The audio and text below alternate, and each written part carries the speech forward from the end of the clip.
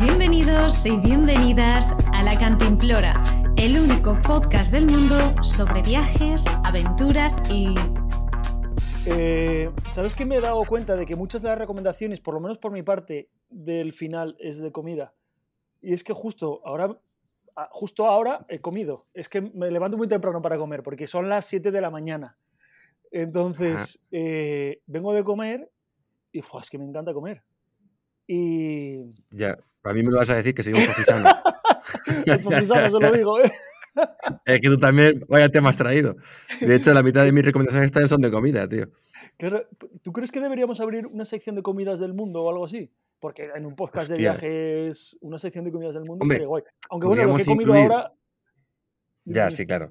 Podríamos incluir en la vuelta al mundo los datos esos random que decimos, aparte un plato típico. Macho, voy por delante. En la vuelta al mundo de hoy tengo cosas de comida. Pues ya está, perfecto. ¿Qué más queremos? Pues no sé, hablar más de comida. Oye, el ¿Hacemos otro podcast me está podcast? gustando. Estamos hablando de ¿Hacemos otro comida y ya me podcast está de comida? gustando. No, por favor. Yo no puedo más. Yo con 2 podcasts ya voy bien, tío. Bueno, te No me da la presento. vida. Con todos ustedes, Pero digo, este señor que está aquí, que le gusta comer igual que a mí, Pablo Adro, de Mundo Adro. ¿Qué tal? ¡Yeah! ¿Cómo estás? muy bien, tío. Estoy muy bien. Casualmente, da la casualidad que sigo en México, fíjate. No fastidies, no me lo esperaba. Sí, tío. Es que no hay manera de salir de aquí. Pero bueno, que ahora ya estoy camperizando de verdad, ¿eh? Estoy a saco ya con la combi, ya Antes está era de mentira. pintadita, ya... Antes estabas camperizando de A ver, mentira. antes era en plan, iba al taller y miraba cómo reparaban el óxido, ponían un trozo de chapa nuevo. Y claro, todo a ritmo mexicano. Los mexicanos ya saben que su ritmo pues es slow, es slow life. Que el ritmo no pare. Sí, Bueno, que ¿cuándo el ritmo no sales pare, ya? pero ¿Sabes? con tranquilidad. ¿Tienes fecha? Pues he tomado la decisión, lo voy a decir aquí en exclusiva en el podcast. He O... tomado la decisión de que ahora pues este mes, no sé qué día es hoy, pero este mes, Oye, Ausfretes. ajá, estas es del mes Floflor, me No, vuelvo tú para dirás España, que te vuelves. en noviembre, porque tengo el rally en diciembre en Tengo el Marruecos. rally flipado. Tengo un rally ahí. Bueno, a ver, si tengo un rally, tengo un rally, ¿qué quieres que te diga, tío? Los aventureros somos así, joder. Tengo que ir a Y correr nada, un rally. volveré en marzo para México para ya empezar el viaje ya dirección norte. Pero que me estás container. Que no, que hasta Sí, marzo no empiezas el viaje. hasta marzo no empiezo el viaje por aquí otra vez, tío. Es que la combi no está aún, tío. Entonces, Ya. este tiempo hasta que me vaya a España es para intentar terminar la combi lo máximo posible. ¿Tú crees que en marzo, cuando vuelvas, estará otra vez oxidada y tendrás que empezar desde cero? Lo que creo que es que cuando vuelva en marzo aún no estará terminada y me tocará quedarme un par de semanas más aquí terminando cosas, pero bueno. Bueno, tampoco lo veo mal, ¿eh? Porque en marzo, si empiezas en marzo y tiras para el norte, vas a pillar el verano. O sea que... Claro, o sea, si tú imagínate que ponle que puedo empezar en abril. Estoy siendo positivo porque supuestamente abril de este año era cuando iba a empezar este viaje, pero bueno. En abril, realmente en el sur de Estados Unidos aún hay nieve, hace frío, pero es también muy guapo y muy bonito. Entonces, llegaría a lo mejor si llego a Alaska otra vez, pues a lo mejor llego como a principio de verano, junio, julio. O sea, puede estar muy guay, la verdad. El año que viene tiene muy buena pinta, se vienen grandes aventuras. Muy bien, pues expectante estoy. Claro. Sí, de mis vídeos que no ves, cabrón. Bueno, pero tú me lo cuentas en persona, que mola más. Claro. Bueno, me voy a presentar yo. ¿Qué pasa? ¿Qué tal, gentes? ¿Qué pasa, Felipe? Aquí felipemichael.org para servirles. me hace gracia que habrá gente buscándolo. Voy a buscar su web ahora mismo. Que no te conozca dirá que Ya, Felipe Regé no lo encuentro. el imbécil este, ¿qué dirá? Bueno, pues yo estoy aquí en Turquía, que todavía me queda hasta principios de diciembre estaré por aquí por Turquía. Y luego no lo sé, ya veremos. Ya lo descubriremos porque yo no lo sé, sinceramente, tampoco, a dónde me voy a ir. Sé que tengo que salir porque el permiso este de visado, no es un visado, pero bueno, el permiso son 3 meses y a principios de diciembre me voy. Así que... pues A lo mejor en el episodio siguiente... en el episodio siguiente igual cuento algo más. Igual cuentas algo más. Lo veremos la semana que viene. Sí, la semana que viene. Bueno, oye, notición, ¿no? ¿Qué pasa? Notición. Nuestro Cuéntame. patrocinador, el Ajá. patrocinador que tenemos del podcast, Alba Caldú, ha El cambiado bueno. de logo. Flipa, ¿eh? Pero a chavo cambiazo, tío. Notición Un saludo al diseñador de Alba Caldú, que ha cambiado el logo. Lo digo para que la gente, cuando vea el nuevo logo de nuestro patrocinador, que no se pierda. Sí, ¿vale? Que sigue siendo Alba Caldú. la misma calidad tu, de seguros. Tu mejor seguro camper para vehículos y 4x4 Todo tipo de también, vehículos. y vehículos Todo tipo de clásicos, vehículos. en fin. Sí, Todo lo que tenga ruedas. Monopatines, en fin. Y motor. Pero sin motor no hace falta. No. Si hablamos el otro día que carros de la compra también aseguraban. Dices carros de combate.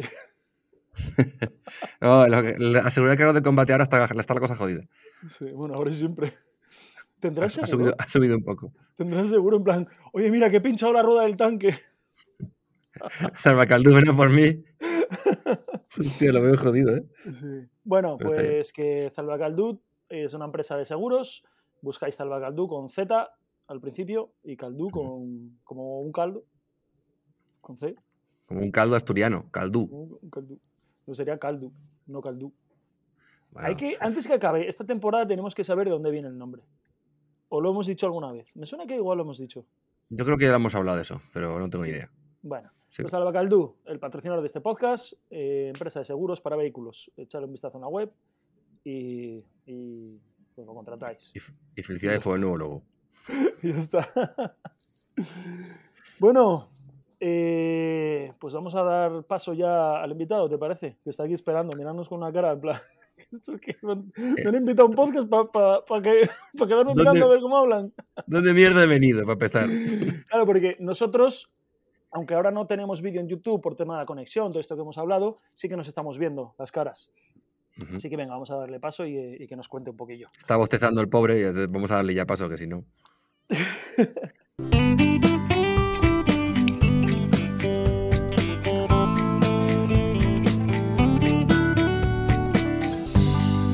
Hoy, ¿ha venido a pasarlo mal? ¿Qué pasa, fanáticos? Tenemos hoy aquí al auténtico Willy Foxx, conocido como Willy Foxx, aunque no se llama Willy Foxx, pero lo podemos llamar Willy Foxx. Y conocido youtuber, instagramer, supongo que también, no sé. Instagram sí, no también. Ah, mira, ya está hablando. Luego lo explico, que estoy en un descanso que terminaré hoy, pero sí. Sí, vale. En Instagram no te sigo, la verdad. Pero en YouTube sí que te sigo desde hace bastante tiempo porque el contenido que tienes de cámaras de acción, sobre todo, en español, pues es lo mejor que hay. Así que tenemos hoy youtuber, viajero, aventurero y filmmaker. Sí, todo un poquito de todo. ¿Qué tal, Willy? Bienvenido. Muchas gracias. Pues bien. Ahora, como te decía, un poquito desconectando un poquito de redes, pero siempre conectado al trabajo porque tengo mucho. Y entonces, entre eso y que me estoy mudando y me estoy construyendo un nuevo estudio, que también explicaré, voy bastante de culo. Pero bueno, oye, es mi vida. Yo no sé hacer las cosas sin ir corriendo y hacer 4 a la vez. Sí, me suena esa historia. Oye, lo primero, sí, enhorabuena. Enhorabuena porque, bueno, cuando salga el podcast ya estarás en 400.000, pero ahora que estamos grabando una semana antes de que se publique esto, acabas de llegar a los 300.000 en YouTube. Sí, señor. ¿Cuándo empezaste en YouTube? ¿En qué año empezaste? ¿Cuándo empecé? Es que el hecho es que yo me abrí el canal de YouTube una vez, creo que es como 2014, hace mucho tiempo, ¿eh? Porque había un concurso de una empresa que hacen viajes de idiomas y tal, y el concurso era a través de un vídeo. Y tenías que hacer un vídeo pues convenciéndoles, tipo, ¿por qué tenías que ganar tú una beca que daban para ir 3 meses a viajar al extranjero? Podías hacer 1 mes en cada escuela que tienen por el mundo, todo pagado. Y fue como, ¡buah! Yo no sé ni hacer vídeos, pero lo voy a intentar. Y hice un vídeo que es el primer vídeo de mi canal. Yo abrí el canal para poner ese vídeo. ¿Se puede ver ese vídeo? Sí. ¿Está en el canal? ¡Ostras! Sí. Hostia, qué bueno, no lo sabía. Eso ya no es que acabemos esto, voy para allá a verlo. Bueno, el canal es Sí, Willy. os mandaré el link porque además Es en inglés porque era la academia de inglés y entonces, bueno, ya lo verás, me presento y te va a sorprender. Porque hago un vídeo un poquito del estilo de los que hago ahora, que era tipo de aventura y tal, para que quedara guapo, para decirles que yo tenía que ser el ganador y tal. Y ese vídeo fue súper bien porque yo entonces no había ni Instagram ni nada, pero en Facebook sí tenía bastantes amigos y había viajado y tal. Y a la gente le gustó mucho el vídeo, me votaron mucho y el campeonato, el de España, lo gané y el del mundo quedé segundo detrás de un mexicano. Y No. sí, Pinches mexicanos. Ostras. la gente de aquí dijo que era injusto, pero bueno, eso ya se sabe. Lo típico. Son cosas subjetivas, sí. Bueno. Oye, Yo quedar creo que segundo tenía sin vídeo haber... para ganar, pero bueno, al final ganó el otro Sí. y me quedé sin el premio grande. Y el segundo premio, que tampoco no estaba camiseta. mal, pero ahora como aquí en España, resultó que cuando contacté con la empresa se te sacan de encima, que sí, que no, que al final, bueno, es una internship aquí, pero te tenías que pagar tipo el viaje y el piso. Es como, yo no voy a venir a tu ciudad a trabajar Joder. gratis de internship en tu empresa pagándome un piso. O sea, ¿yo qué cojo? O sea, ¿qué gano? Experiencia Ya, de un mes trabajando para ti de gratis y fue como ni de coña. ya. Bueno, ¿y Joder, sabes qué el cabrón. mexicano si al Este final hizo el realmente viaje? fue el inicio de mi canal de YouTube. ¿Y sabes el mexicano si hizo el viaje? Creo que sí, Igual pero tenía que claro, pagarse el de yo no le algo. conocía personalmente y sí que me escribió, incluso es que fue gracioso porque cuando vimos los vídeos, que había mucha gente, había cientos de personas de todo el mundo, él me escribió precisamente, hostia, ve ahí vídeo más guapo, vas a ganar tal, y ganó él. Qué bueno. Sí, Bueno, sí. Sí, pongo aquí intentaremos en mi buscar el vídeo canal, del mexicano. oye, vídeos y en vez de poner más antiguos, hay más recientes, pongo vídeos más antiguos Sí. y se llama Arnau Mateu for EF Global Intern 2014, hace 8 años, era de Joder. 2014. Y claro, mi canal no se llamaba aún Willy Foxx, se llamaba Arnau Mateu porque era mi Claro, nombre. eras tú. Ya. Para los que nos escuchen y no sepan, yo no me llamo Guillermo, que hay gente que se lo piensa. Ujú. Yo me llamo Arnau. Lo que pasa es que yo me fui de Erasmus a Noruega y me fui dando cuenta de que cada vez que viajaba, el nombre de Arnau, la gente pues es catalán o puede ser francés o puede ser incluso inglés, que es Arnold, pero mucha gente no lo conoce. Y como no saben decir la R, nadie sabía decir Arnau. Y entonces decían Arnau, Arnau, Arnau. No lo sabían decir. Y entonces cuando yo iba a los lugares, nadie se acordaba de mí porque no se acordaban de mi nombre. Y siempre, a lo mejor no hablaban mucho conmigo porque se tenían que acercar y era tipo, tú eras, ¿cómo se llamaba tal? Y pensé, tío, pues vaya mierda. Y al final de mi viaje a Noruega, que estuve como 9 meses ahí, casi un año, al final me inventaba nombres, tío. ¿Cómo te llamas? Le decía Max o Pepe o alguna cosa que fuera fácil. Y cuando volví, yo aún no tenía Instagram porque al final era bastante reticente porque no quería gastar más tiempo en redes. Pero yo colgaba vídeos en Facebook y sí que tenían muchas comparticiones y se hacían muy populares. Es decir, tenían miles de visitas cuando Facebook era un lugar donde normalmente miraban tus amigos. Y Ujú. tenía vídeos con 5.000, 7.000, 24.000 y era como... Joder. Sí, sí.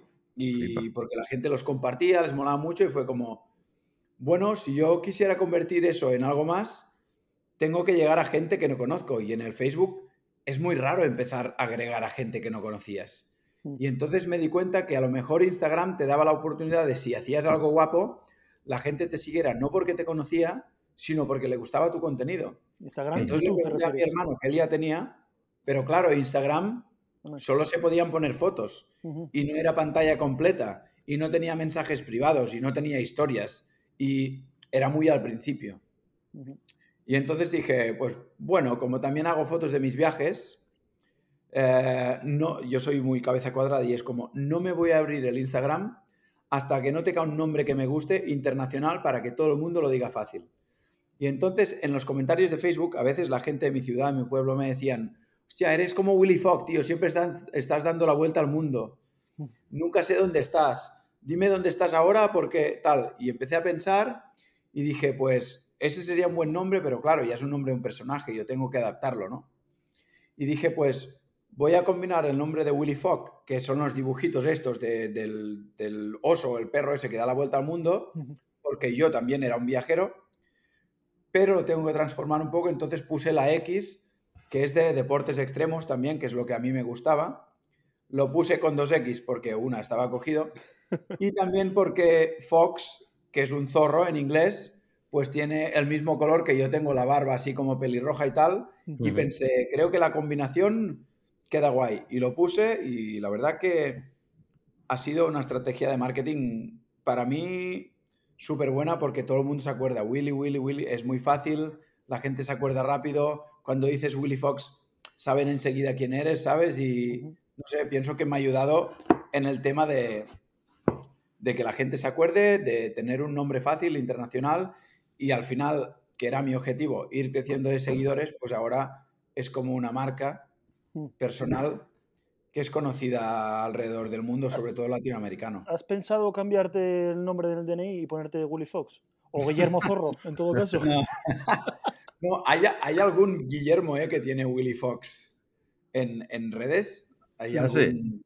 Sí. Aprovechan. Hay un chico que se llama, es de por aquí, de Pues Cataluña, y se llama Guillermo Foxx y hace furgonetas camper, creo. Y el logo es un zorro. No, porque, a ver, a mí mi nombre me gusta. Lo bueno es que mis amigos o mis conocidos, la gente muy cercana me llama Arnau y el resto de gente me llaman Willy.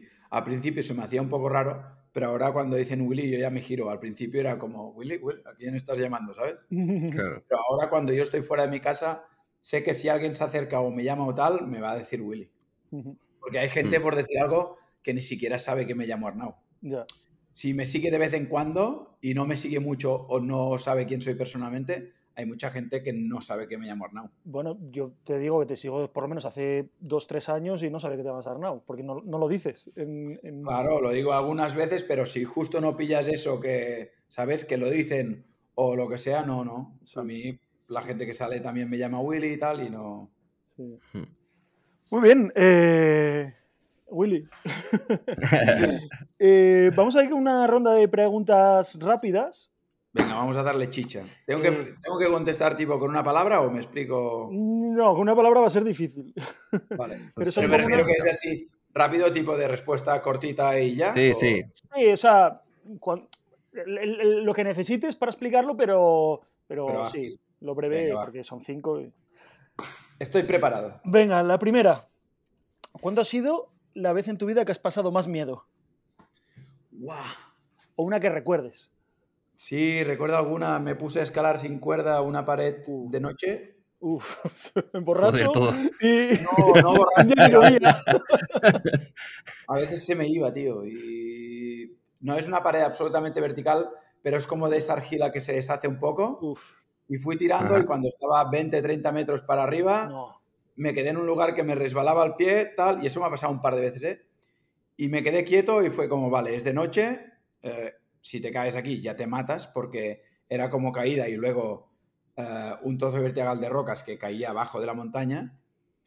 Y aunque yo estaba yendo como por una brecha que había, más o menos, pero claro, era un lugar donde no podía tirar ni para arriba ni para abajo porque se deshacía. O sea, el problema es que cuando apretaba se deshacía, entonces me estaba quieto pensando. Y era de noche, me quedé ahí un rato y al final pude tipo ir lateral un poquito hasta que se hacía más redonda y salí por al lado. Esta es la que se me ocurre porque un día me pasó esto, Ya. Pero a veces he pasado solo? miedo. Sí, era de noche, estaba aquí arriba en Igualada. Estás en casa y dices, me voy a jugar la vida un poco. A veces salía a correr por la noche. Y era por la noche y iba solo. Es que muchas veces he hecho tonterías solo y es cuando me cago normalmente, porque no tienes ayuda y ahí tienes que responder tú. Yo he viajado solo bastantes veces, tipo en Tailandia, en Vietnam, en Indonesia, en Myanmar, y a veces he tenido algunos problemas ahí o algunas situaciones que al estar solo siempre da más miedo. Ahora me ha pasado esto por la cabeza, pero seguramente tendría alguna más. Ya. Bueno, está bastante bien. Claro, estas son las cosas que si no estás ahí, apretando el culo, no sabes lo que se siente. Claro, no, porque yo he estado escalando y me he quedado colgado de una pared y tal, que da miedo, pero normalmente si estás atado. Pero el problema era que un fallo ahí, adiós, Y eso caga mucho, tío. Bueno, aunque yo tengo un proyecto de acabar escalando una pared grande sin cuerda y tal, pero me tengo que entrenar mucho y ahora no puedo entrenar mucho porque tengo mucho trabajo. Ya. Bueno, es bueno, pero necesito 27 horas al día para todo lo que quiero hacer, tío. o hacer menos. Sí, pero no, No entra en los planes eso. no, qué va. Muy bien, venga. Aquí, antes que hablábamos del canal, si veis algunos de los primeros vídeos, verás un vídeo que se llama Live Free, subiendo una torre de 80 metros sin cuerdas. Pues me cuelo en una torre de esas de alta tensión y la escalo por fuera y voy hasta arriba. Y entonces me levanto la camiseta y aquí pone Live Free, que es como vive libre. Eso son tonterías que yo hacía de más peque, hace 7 años. Y en Vietnam me colé en el teleférico más alto del mundo, que mide 185 metros, y lo escalé hasta arriba de noche y me puse arriba del teleférico de noche. Hostia, ¿tú solo? Sí, claro, ahí iba solo también. Y ahí Madre el mía, miedo tío. era no de caerme, porque estaba bastante seguro, pero el miedo de que me vieran y si me pillaba la poli en Vietnam colándome en un lugar privado. Hostia. Yo no lo pregunté, pero ahí te meten en la cárcel o te meten de hostias muy rápido en Vietnam. Sí, ¿eh? Sí, sí. Que no es como aquí, que te meten una multilla, ¿sabes? Una multilla.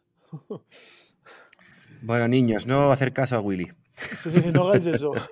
Ahora ya no hago muchas cosas de estas, o las que hago son más con deportistas y yo les grabo y tal, pero tenemos algunos proyectos de hacer salto base en algunos lugares. Ya os voy a contar, pero en enero queremos bajar esquiando el volcán más alto de Ecuador. Ayer me escribió un chico que quiere que me meta en las superolas de Nazaré para grabarle en moto de agua. Bueno, algunas cosas que pueden ser tochas. Y con otro amigo queremos meter en el paramotor. Queremos cruzar las Islas Baleares volando en paramotor y colgamos las bicis para irnos cuando aterrizamos en bici.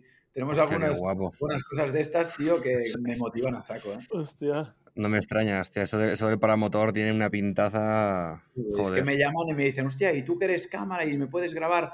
¿Puedes ir conmigo y hacemos los dos la aventura y lo grabamos? Y yo digo, eso para mí es como un caramelo para un niño, tío, es de puta madre. Joder, Cuando ¿Cuánto me tengo que explican pagar? esta historia es como, yo me apunto seguro. Sí, sí. Ya. Joder. Muy Madre bien. mía, yo viajando en furgoneta tranquilito, es que de verdad. Ah, bueno, y ahora, claro, lo veo también. Después de este vídeo, que se ve unos meses antes, verás uno que está en inglés, que pone Getting on top of a moving train. En Sri Lanka estábamos al tren y salí y me subí al techo del tren en marcha y me puse como a surfearlo a medio camino. La madre que lo parió, tío. Sí, sí, antes hacía... Estos son los primeros vídeos que se hacían como virales, por decir algo. Este tiene 38.000 visitas cuando yo tenía 100 seguidores en 2015, ¿sabes? Yeah. Pues Y mogollón, de en ese repente me momento. sacaban en las noticias, en la tele, y era como, guau, y la gente recibía un montón de broncas, de la peña, amigos míos que me decían, no seas normal, te vas a matar, para allá, te estás pasando, y era como, bueno, a mí me gusta, yo sabía que estaba en control, ¿no? Pero es lo de siempre. Un accidente lo puede haber, pero tampoco no arriesgaba tanto. O sea, no me pasaba de mis límites, pero me gustaba, porque a mí la sensación de adrenalina y de peligro, tío, es que me gusta mucho. Y entonces ahora no lo hago tanto, pero me sigue gustando, ¿eh? ¿Qué años tienes? 38. ¡Ole! 7 la quinta. Venga, va. Sí, sí. Estamos todos A mí ahí. normalmente la gente ¿Qué, cuando me qué pregunta, digo, hostia, quinta? pues no pareces, Tú pareces eres más un joven. cuarentón. Perdona, yo no soy un cuento, yo tengo 39, no flipes, ¿eh? No, hoy tienes 40 ya. Bueno, hoy tengo 40 en el podcast, pero para mí tengo 39. No me toques las narices. Bueno, seguimos con las preguntas. Vale, segunda pregunta. ¿Cuándo has sido más feliz? Es que feliz en general. Ahora tengo una época laboralmente y así, es muy feliz, ¿eh? En general. Lo que pasa es que estoy teniendo, por eso tengo un descanso de redes, una época también de mucho estrés, porque como os he dicho, me estoy cambiando de casa, me estoy haciendo un estudio, el canal lo llevo yo todo solo y tenía mucho trabajo con muchas compañías, con GoPro, con DJI, con Insta360 y todo a la vez, y llega un momento que va súper bien y todo tira para arriba, pero súper estrés, pero seguro que ahora es una de las épocas que soy más feliz porque me estoy construyendo mi casa, el trabajo va bien, gano dinero haciendo lo que a mí me gusta, tengo la libertad de viajar, de irme por el mundo y de hacer vídeos que me lo paso bien haciéndolos y, hostia, me parece de puta madre porque es algo que me he trabajado durante tanto tiempo y he sufrido y trabajado en la oscuridad, digamos, tan duro, noches largas sin tener recompensa y tal, que cuando llega dices, "Buah, ahora sí, ¿eh?". Ahora hay que seguir ahí en la cresta de la ola trabajando, pero hay que disfrutarlo. Así que yo creo que ahora, actualmente, es una de las épocas que soy más feliz, seguro, ¿eh? ¿Y sigues teniendo la misma motivación que cuando estabas empezando a saco a hacer vídeos? Estoy muy motivado, sí. Es que me gusta mucho y pienso que puede ir a más. A lo mejor algunos vídeos, como ya me los sé casi de memoria antes de empezar, no me motivan tanto en sí, pero me motiva el poder hacer esos vídeos y escalar a lo que os he dicho, a proyectos más grandes.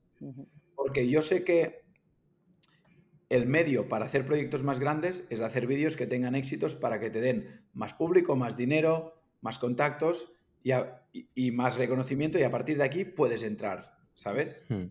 Para convertirte en alguien que hace, por decir algo, un documental de Netflix que se lo pagan todo y que puede ir, yo qué sé, a la Antártida a descubrir no sé qué, eso lleva un camino. Y entonces estoy motivado para llegar a más y más y más, sí. No estoy cansado ni de coña, ¿eh? No. Qué guay. Qué guay. Mantener Mola, la motivación. mola. Importante. Sí. Es que al final yo soy como un niño pequeño que quiere jugar, ¿eh? La explicación así corta. Yo en mi trabajo estoy jugando, hago vídeos y deportes y me lo paso bien y lo cuento. Sí que tiene todo el trabajo detrás y es muy de tal. Pero como explicación así, a mí mientras me dejen jugar y la gente me llame y me proponga juegos para ir por el mundo a hacer deportes, yo soy feliz, tío. A saco, ¿eh? Pues cuando te quieras venir con la bici, ya sabes. Claro. Muy bien.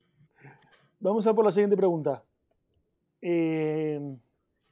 Si fueras una caca de animal, ¿de Sí. qué animal serías? Oh, tío. Es que el otro día fuimos a ver al Pirineo y estaban las vacas y me hace mucha gracia porque las cacas que hacen, que son gigantes, como las del arare, que son como un pastel, tío, que de fuera está seco y de dentro está como calentito. Sí. Y siempre las acabas pisando, tío. Y creo que las cacas de vaca son muy míticas. Creo que podría Venga. ser una caca de vaca ahí en la montaña, en el Pirineo, tomando fresco. La primera caca de Vale. vaca que tenemos, ¿no? Pues me suena que alguien había hablado ya de caca de vaca, pero... ¿En castellano se dice boñiga? ¿O es asturiano? Yo lo he conozco. oído boñiga también, ¿eh? Sí, yo Una también. boñiga de vaca, un boñiga, sí. Una, Yo creo que una sí. buena boñiga, caliente. Una buena boñiga. Pero crujiente por fuera. O sea, Creo que carnecito- fue Sergi que dijo... Luego creo que dijo algo de vaca y luego dijo cabra, el de los viajes de Walliver. Ujú. Muy bien. Me Siguiente toca a mí, pregunta. perdón. Esto lo habíamos utilizado, ¿no? ¿No la tienes? Ah, sí. ¿Qué ha sido lo último que has robado? El corazón de alguien. Ah, Madre mía, qué cursi. He robado vale, pues de- no, ahora que lo explique. Ahora Sí, lo sí, explicas, venga. Ahora, ¿de quién? Venga, flipado. ¿De quién y cómo? No, una chica que me decía que yo le gustaba mucho y tal, y yo le dije, no puedo. No me puedo comprometer yo. No, soy un alma libre. ¿Qué he robado? Hostia, tío, tendría que pensar. Es que ahora no. Uf. Ahora no robo. Lo que recuerdo, algo que, Es que de pequeño sí había robado más, ¿eh? De pequeño era bastante gamberro, yo robaba de pequeño. ¿Qué robabas? Pues algo que te acuerdes así. Un candado de una bici, por ejemplo. Y Tenía bici, dejó no la tenía bici, candado. dejó el candado. Dejó la bici. Para poder atarle y que no me la robaran. No, pero cuando vivía en Noruega, que era muy fácil porque no hay antirrobos en Noruega. Ujú. O sea, no hay nada que pite. Ujú. Ahí no roban y la gente es muy confiada. Y ¿sabes qué pasa? Que fui ahí y tenía ropa de invierno, pero era estudiante y no tenía ni un duro. Íbamos a ir un viaje de 20 días por los fiordos nevando y dije, necesitas algo más, tío, ¿por qué? Y me metí unos pantalones debajo de los tejanos, unos pantalones de estos de montaña impermeable, que no se veía. Y cuando salí, me miré una chaqueta, me la puse y salí andando con la chaqueta, tío. ¿Con la chaqueta también? Sí. Hostia, qué bueno. Caminando todo tranquilo, ¿eh? Ya. Porque la chaqueta estaba como en los colgadores afuera en la tienda, ¿sabes? Sí. Ajá. La miré así, me la probé y simplemente seguí caminando como el que no quiere la cosa y el tío de la tienda estaría dentro, Ya. ¿sabes? Y me fui con los pantalones y con la chaqueta, tío. A lo mejor la chaqueta valía 250 euros y los pantalones 200 más, ¿eh? O sea Sí, que... sí, en Noruega me lo espero. Bueno, lo que decimos siempre, no robéis. No. No robéis, no robéis. Que nadie haga estas Hombre, cosas. estoy hablando de... Después de decir esto, no robéis. Claro que sí. No, estoy hablando de una situación en la que Claro, bueno, tenía un supervivencia. viaje, era estudiante y no tenía un chavo, vivía en Noruega, que era súper caro, y en una zona donde estábamos a 10, 15, 20 bajo cero y nevando cada día, y era como, si vamos de viaje, con mi ropa me voy a congelar, necesito algo más. Y fue Claro. como así, apurado. Pero Supervivencia. no, claro, si fuera ahora no lo repetiría, ahora no. Claro. Por eso te digo que si recuerdo ahora no, ya... Es que no... De joven se hacen estas cosillas, creo yo. Exacto. Venga, vamos a por la última, pero esta creo que va a ser larga y complicada de responder. ¿Algún sueño por cumplir que tengas? Vamos a decir algo tocho. En plan, el sueño. Algo tocho. Uno tocho es que es lo primero que se me ha venido a la cabeza y a veces tenemos que hacer caso. Aunque eso está cambiando un poco. A mí me gustaría subir el Everest. Hostia.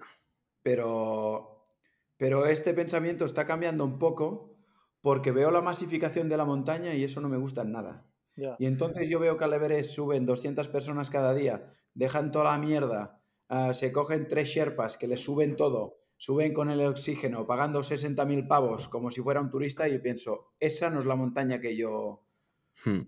quiero hacer o que quiero subir. Me gustaría por varias cosas. Una, porque es la cima del mundo y es lo más alto que puedes estar, ¿no? Y sería como, hostia, en este momento soy la persona que está más alta del mundo y como veo todo debajo mío, ¿no? No solo por eso y por las vistas, sino porque dicen que la montaña no conquistas la montaña sino a ti mismo, ¿no? Que es un challenge tan grande que cuando llegas ahí arriba, si habéis subido montañas, la sensación es brutal. Y entonces, en el año 82, antes de que yo naciera, mi padre fue el médico de la primera expedición catalana al Everest, ¿no? Y fueron con todos los escaladores top de la época. Y entonces yo desde que nací siempre tengo eso como en casa, los cuadros, las fotos, el Everest. Tenemos aún la ropa ahí guardada porque tenían ropa súper buena que aún aguanta. Y los libros, y aún quedan con esa gente. 40 años después hacen quedadas la expedición del Everest y aún se llevan bien y algunos tienen 80 años, 75 años, incluso 90 años. Y eso como me quedó. Y no sé si lo haré, pero es una cosa que tengo siempre ahí, que algún día me gustaría subir el Everest. ¿Tu padre subió o estaba en el campamento base? Mi padre subió, pero no hasta arriba a la cima. Él era el médico, entonces estaban en el campamento, trataba a la gente y fue, creo que hasta el campo 2 o por arriba, porque, bueno, era el responsable de tratar el mal de altura, de si habían lesiones, si había alguien que, pues, realmente necesitaba atención, como yo que sé, una embolia o alguna cosa grande, pero no subía hasta arriba. Los que subían hasta arriba eran unos pocos que eran los escaladores fuertes y jóvenes y preparados, Claro. que eran los que hacían el ataque a la cima. Sí, en otros tiempos Claro, también. estamos hablando de hace 40 años cuando fue una expedición como bastante real, ¿eh? No llevaban oxígeno, la ropa que llevaban y los accesorios eran como mucho más campechanos que ahora, iban con unas especies de radios que ponían la antena así y se intentaban comunicar, o sea, era otro rollo. Entonces, no era como ahora. Y en el campo base eran 2 tiendas, la suya y lo de unos canadienses, no como ahora que parece una mini ciudad, ¿sabes? Ya, se parece un festival de música ahora. Sí, Es la que verdad he visto que... algunas fotos. Piensa que la gente arriba al Everest ahora se empiezan a coger hipotermias, incluso a morir, del rato que estás haciendo cola para hacer el paso difícil, que se llama el paso de Hillary. Arriba hay un paso bastante difícil y es, si miras fotos, buscas en internet, verás como si fuera una escalera mecánica de 300 personas. Pues imagínate que estás a 25 bajo cero y te tienes que esperar 2 horas y media para subir. No solo 25 bajo cero de los de aquí, sino que estás hablando de 8.000 metros donde el oxígeno es menos denso y cada vez que respiras muy poco, pero vas como adelgazando, te vas muriendo. Por eso llaman la zona de la muerte, porque un humano no puede vivir ahí. Entonces, la sangre cada vez llega más floja, te vas enfriando y al final, como se te congelen las manos o los pies, probablemente no puedes bajar. Y entonces, por culpa, digamos, de las colas, puedes llegar a morir cuando tú podrías hacerlo bien, ¿sabes? Ya, eso tendrá que regularlo algún día de alguna manera, porque no... Sí. No sé. Sí, me parece una De locura, momento, ¿verdad? sí, Han prohibido la subida a algunas montañas ya, como el K2 y tal, en según qué épocas. Sí, ¿no? Sí. Turistas, es que somos, al final, Sí, es donde vayas. y no solo en las montañas, si te fijas, Sí, sí, al menos aquí en España, todos los sitios instagrameables sí, se han vuelto muy populares. sí. Ayer mismo fui a uno que cuando yo iba de pequeño con una amiga que me enseñó, no había nadie, era como salvaje y tal, y ahora en la entrada hay una valla y un parking, y es en el campo, ¿eh? No puedes entrar si el parking no está abierto porque pone una valla, solo puedes ir las horas que dicen, puedes aparcar máximo 1 hora y máximo 30 coches, y vas ahí si no te echan, y es como que flipas, pero si es la montaña, tío, ¿qué me dices? Ujú. ¿Sabes? Voy a literalmente una piedra, pero como se junta tanta gente para que no haya accidentes, que no sé qué tal, en España lo están capando todo, y los parkings cerca del mar, todo eso, lo cortan para que la gente no aparque. O sea, se está masificando el parque del Montseny, que es parque natural. Los domingos cierran el parking. En Montserrat también tienen que cerrar porque hay demasiada gente. Ya, pero es que al final todos participábamos en eso, porque en cierta Totalmente. A mí medida, cuando la gente me dice, es que no, digo, no, es que cualquier persona que vaya ahí tiene exactamente el mismo derecho que tú sí, de sí, ir, ¿eh? sí, sí, Y una cosa es la gente que no lo cuida, eso es otra cosa. O sí, sea, eso Sí, es. claro. La la gente gente que fuera falta cuidadosa, respeto. adelante. Pero cuando va el típico subnormal que tira papeles al suelo, o que aparca donde no tenga que aparcar, o que rompe, o que quema, o lo que sea, a ese es que los tiren del barranco, ¿no? Pero al final no nos podemos quejar porque te guste o no y seas más auténtico o menos. Cuando estás viajando eres turista, punto. Sí, sí, No me vengas como que eres viajero y tal, si eres diferente. Sí, sí, sí. Pero tú eres una persona con 2 patas como el que está a tu lado. Entonces, cuando tú ves, qué asco, está lleno de gente, es que no puedes decir eso porque tú también estás ahí. claro. Sí, Ah, sí. no, es que eres parte, eres parte. Formas Eso que parte dices de... de turista, yo es algo que digo mucho también porque mucha gente que viaja, pues no, yo soy un viajero, tal. Es como, a ver, tú llámate a ti mismo como quieras, pero ahora mismo estás aquí en este sitio turístico y el que te está viendo desde fuera eres uno más del rebaño. O Y la sea foto que vas a sacar en Instagram vas a intentar salir solo, pero va a ser del lugar famoso que has visto de otro pavo. sí, Así que, sí, sí, Tal cual. claro, pon el eufemismo que quieras, sí, pero al final cuando viajas y te mueves, eres turista. sí, sí. Muy bien, pues ya te conocemos un poco más con estas preguntillas. Vámonos con la siguiente sección, Vuelta al Mundo.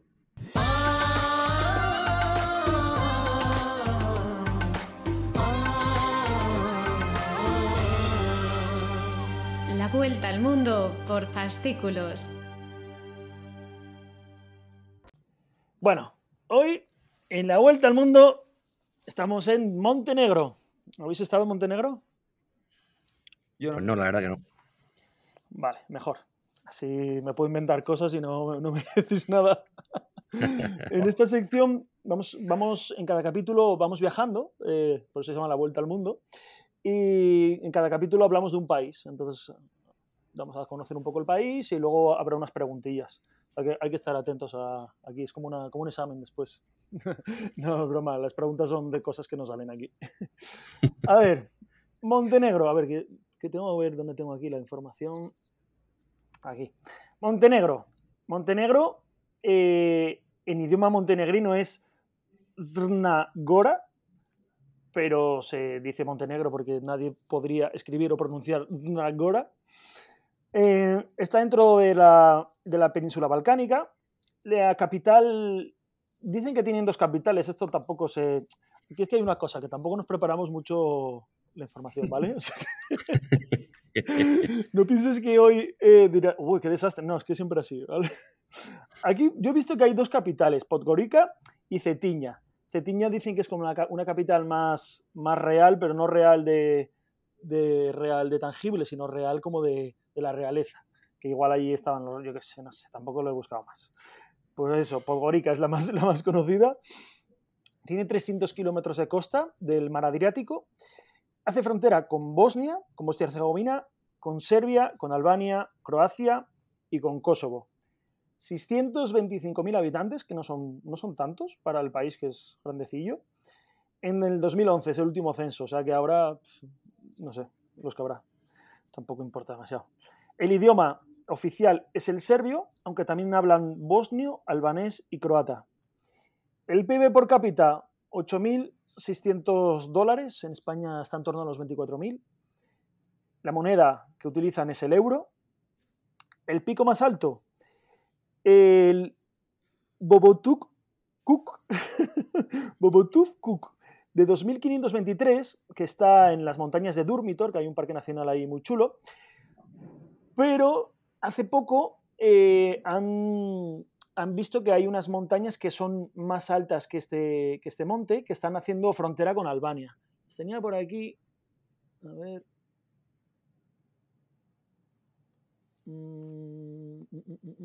Bueno, es igual, tampoco importa demasiado.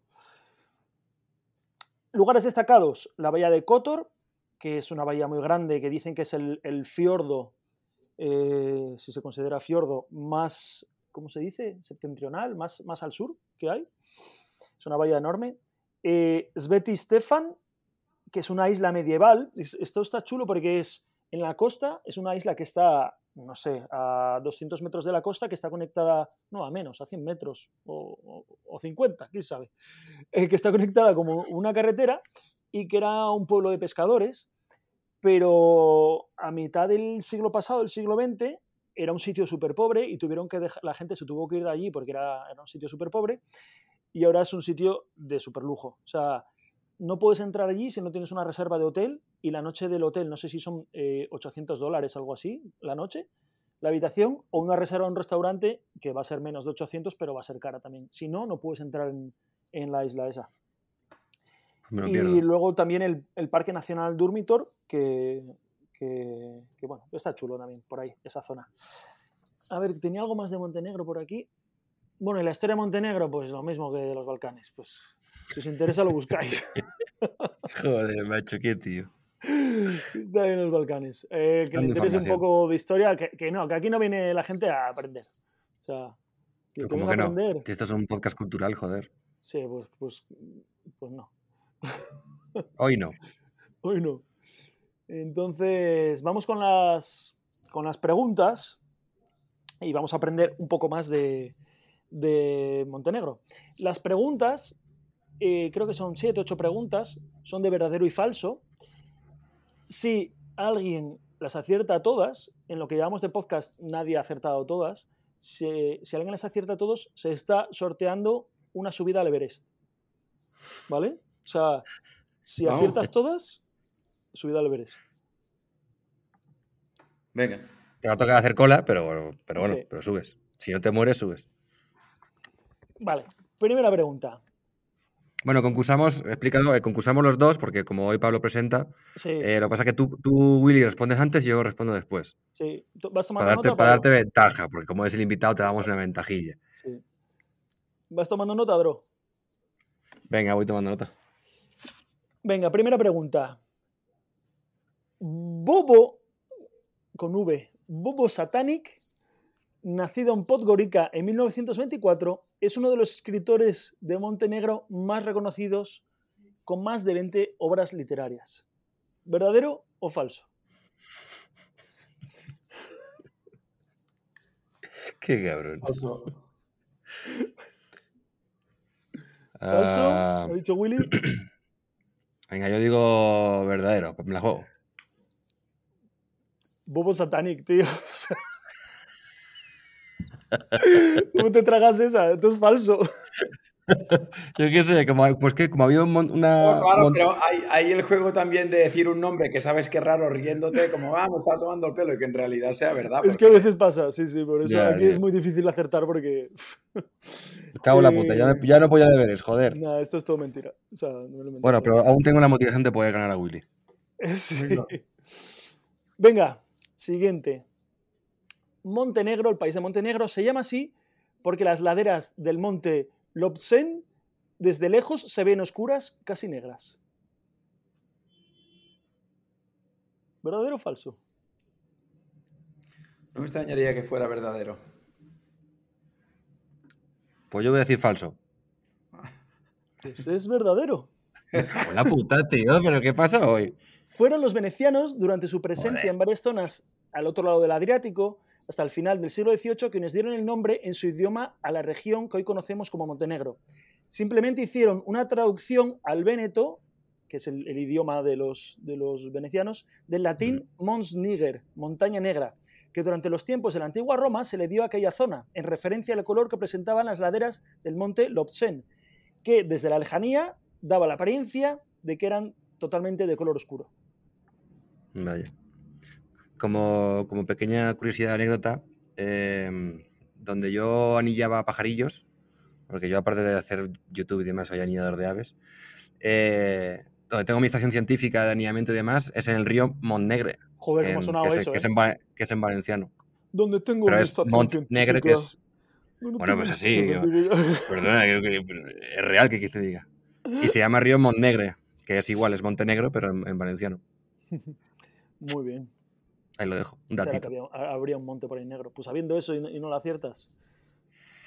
Pero es que no hay ningún Montenegro, pues todos son tierra calizas, rojizas y demás. Entonces no sé de dónde viene el nombre, la verdad. Bueno. Siguiente pregunta. En Montenegro hay uno de los cañones más profundos del mundo.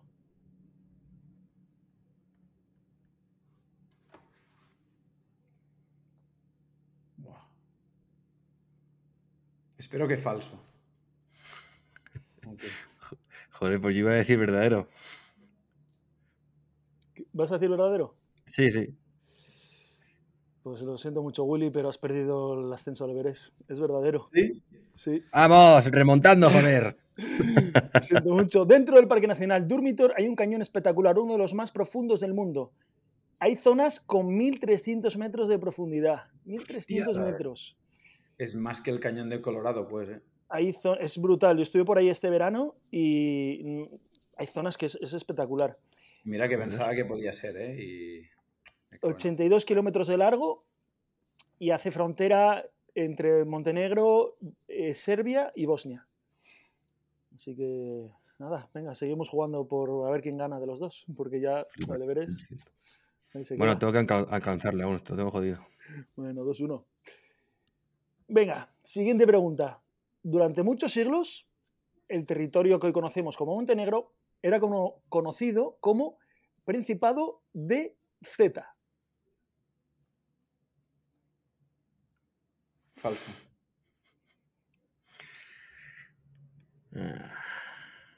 Como yo estoy últimamente estudiando la historia de toda aquella zona, la verdad que no me suena para nada. Pero como Vigaín es tan cabrón...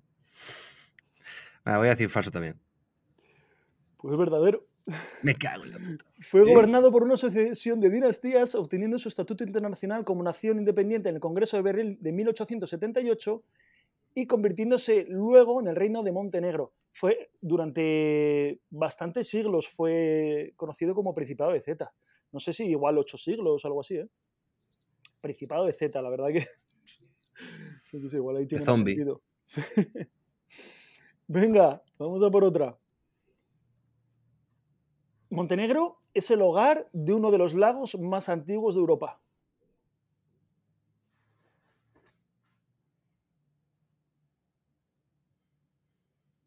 Sí, ¿por qué no? Verdadero. Sí, verdadero, yo también iba a decir verdadero. Pues es falso, macho. Joder, qué puto desastre, tío. Claro, es que estas, cuando dicen es uno de los... Claro, tío.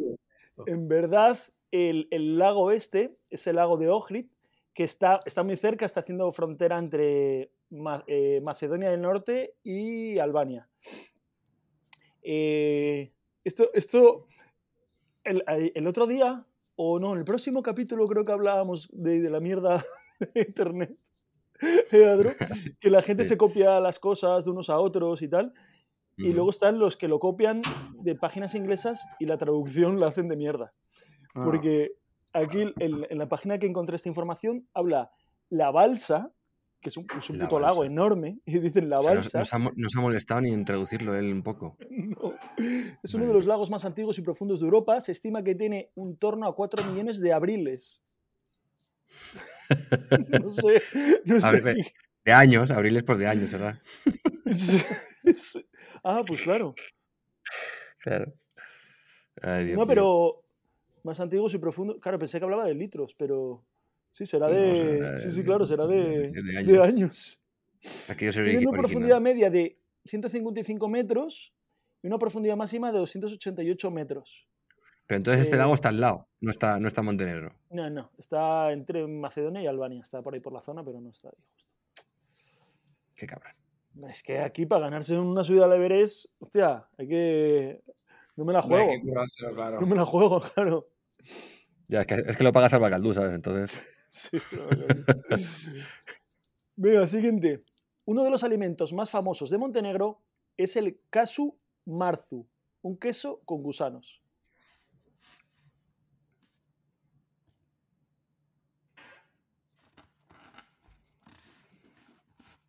Espero que sea falso, ¿eh? Pues yo creo que es verdadero. Que sea queso con algo, pero que no sean gusanos. Pues es falso. ¡Ah, puta madre! O sea, ¿Pero qué cabrón que eres, tío? Es falso porque no es de Montenegro, pero existe este queso, el kasu marzu, Claro que es que un queso existe. con gusanos, pero es típico de Cerdeña. Significa queso podrido en dialecto sardo y está repleto de gusanos, fabricado con leche de oveja y se come allí en Cerdeña. Lo que pasa que creo que no se puede comprar así en el supermercado, tal cual. O sea, que se vende un No poco es como... legal. Sí, No sabía de dónde era, gracias por decírmelo, pero sabía que era por la zona. O sea, bueno, de aquí a... la zona. Bueno, quiero decir que es como de esa parte de Europa. Pero no es legal. De hecho, solo se puede consumir como a nivel particular. Sí, O sea, no se vende. sí. Venga, quedan Porque dos. no cumple, se ve que las normas de Hombre, sanidad tiene y bla, bla, gusanos, bla. se llama queso podrido. ¿Qué normas va a Claro, cumplir? pero es que lo que te comes es la caca del gusano. Qué rico. Me está apeteciendo más todavía probarlo. Sí, o sea, tú, digamos que es un queso podrido que tiene esos gusanitos, entonces los gusanitos van comiendo el queso, entonces digamos que tiene una fermentación extra porque pasa por el intestino del gusano y esas bolitas y esa pasta que deja, que deja el gusano, eso es lo que se come, que se ve que es un maravilloso. Sí, dicen que manjar. No Eh. sé, nos quedaremos con la duda. Bueno, algún día me gustaría probarlo, la verdad. Vale, pues ya me contarás. Te Venga, mando un WhatsApp. siguiente. El euro no es moneda de curso legal en Montenegro. Falso, sí que lo es. Falso, ¿no? Antes has dicho que sí. Pues es verdadero. A ver. Los estados de Kosovo y Montenegro en los Balcanes no son miembros de la Unión Europea. Ambos países adoptaron el euro unilateralmente en 2002 y lo utilizan desde entonces como moneda de facto. En consecuencia, el euro no es una moneda de curso legal, pero es tratada como tal por la población. O sea, usan el euro allí, tanto en Montenegro como Kosovo, pero no son países de zona euro real. O sea, dijeron, bueno, pues mira. No, o sea, que lo han hecho ellos porque quieren, pero legalmente nadie les ha dicho que pueden, ¿no? Sí, porque su Banco Nacional pues no tendrá, yo qué sé, poder para emitir una moneda propia y han dicho, bueno, pues usamos la del euro y ya está. Antes Usamos usaban la del vecino. Sí, antes usaban el marco alemán y cuando Alemania entró en el euro, pues dije, hostia, pues ¿qué hacemos? Y usan el Pues euro. el euro. Curioso esto, ¿no? Pero ¿y por qué? Y no, pero no sé, o sea, no es que no entiendo muy bien el por qué no dicen de manera legal.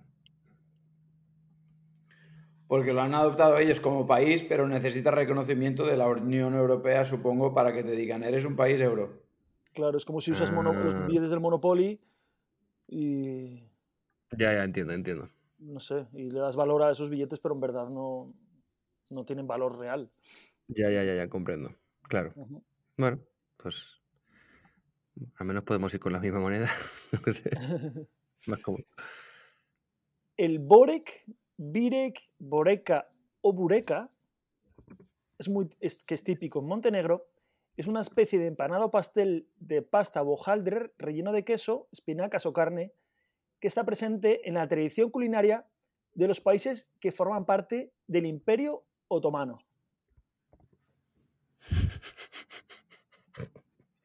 Eso es, vamos a jugar a la lotería, ¿no? Verdadero.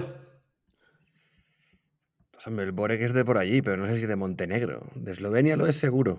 Bueno, pero... se come, claro, aquí estoy diciendo que es tradición culinaria de los países que formaron parte del Imperio Otomano. Claro, pero es que no recuerdo Sí, Eslovenia pertenecía... Bueno, voy a decir verdadero, venga, más, total. Está ya perdido. Pues verdadero. No. Verdadero. Esto es una herencia del Imperio Otomano que no sé hasta dónde llegó, si llegó a Eslovenia, ¿eh? Habría que mirarlo, pero que no Es llegó que a Eslovenia, pues igual luego sí, al lado. El barrio al lado. pero igual luego con la Yugoslavia, pues se repartió entre los países. De todas formas, ahora se puede comer en España. Borek es como una Sí, especie de lasaña con lo queso. venden en el Mercadona. ¿En Mercadona venden Borek? Bueno, en el Mercadona, no sé, en el Carrefour sí lo he visto. Sí.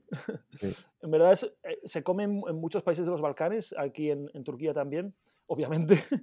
Y es como comida rápida, en verdad. Es un poco guarradilla, porque en muchos sitios se lo venden, que es malo. Si vas a un restaurante bueno, es diferente, está rico y eso, pero es comida basura. Sí. Muy bien. Hostia, pues ha estado difícil hoy, ¿eh? Pues sí, porque... De Willy tiene hecho, una cara bueno, como diciendo, joder, tenía esperanzas de... Willy ha acertado 4. En lo poco popular que es Montenegro y las preguntas random es complicado. Sí. Sí. Pero bueno, era Willy ha acertado 4, que es la mitad, y yo he acertado nada más que 2, o sea, una paliza brutal. Sí. Es que Qué nos gustan desastre. las cosas difíciles, nos gustan los retos. Y Hombre, nos gustan... es que un viaje a la Everest cuesta una pasta, ¿sabes? Hay que Hombre, ganarse. claro, no lo va a ganar, no, esto no lo va a ganar nunca nadie. No, normalmente es la vuelta al mundo, pero para ti estábamos dispuestos a hacer el esfuerzo y regalarte la extensión Me libre. gusta, me gusta. Pero nada. Pero da Pues igual, porque bueno, no la pues ganamos, así que... ya como hemos ganado, pues nada. Pues hasta aquí la vuelta al mundo. Espero que hayáis conocido un poco más acerca de Montenegro. Tampoco mucho más, pero bien, gracias. Pues nada, vámonos con Joder. la siguiente No, sección. no es por nada, pero es que es un cabrón. Porque me dijo ayer que se había preparado muchísimo la sección de Montenegro. Y se ha preparado una puta mierda como siempre. Joder, ¿Qué es lo peor de este las hombre? preguntas están preparadas. Sí, lo único que has preparado. Bueno, y lo más divertido. Al final, lo otro es leer de la Wikipedia. Lo puede hacer cualquiera. Venga, anda. Venga, vámonos con la siguiente sección.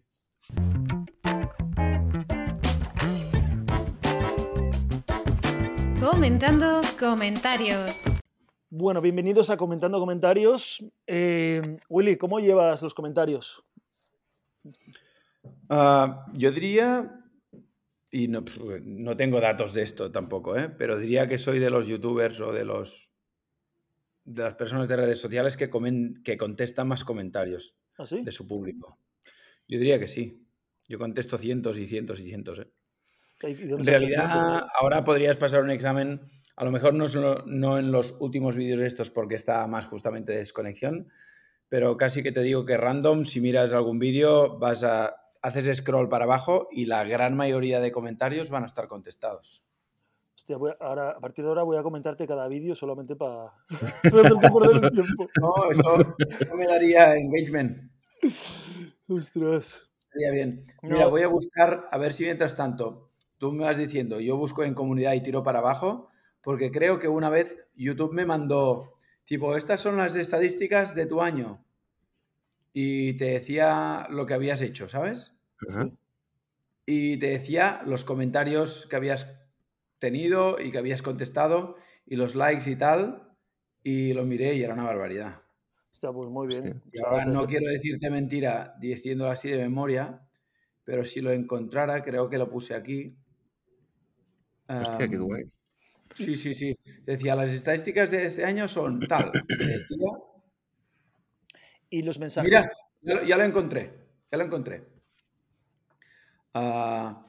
YouTube me manda resumen de 2020, ¿eh? 2020, mi canal era bastante más pequeño.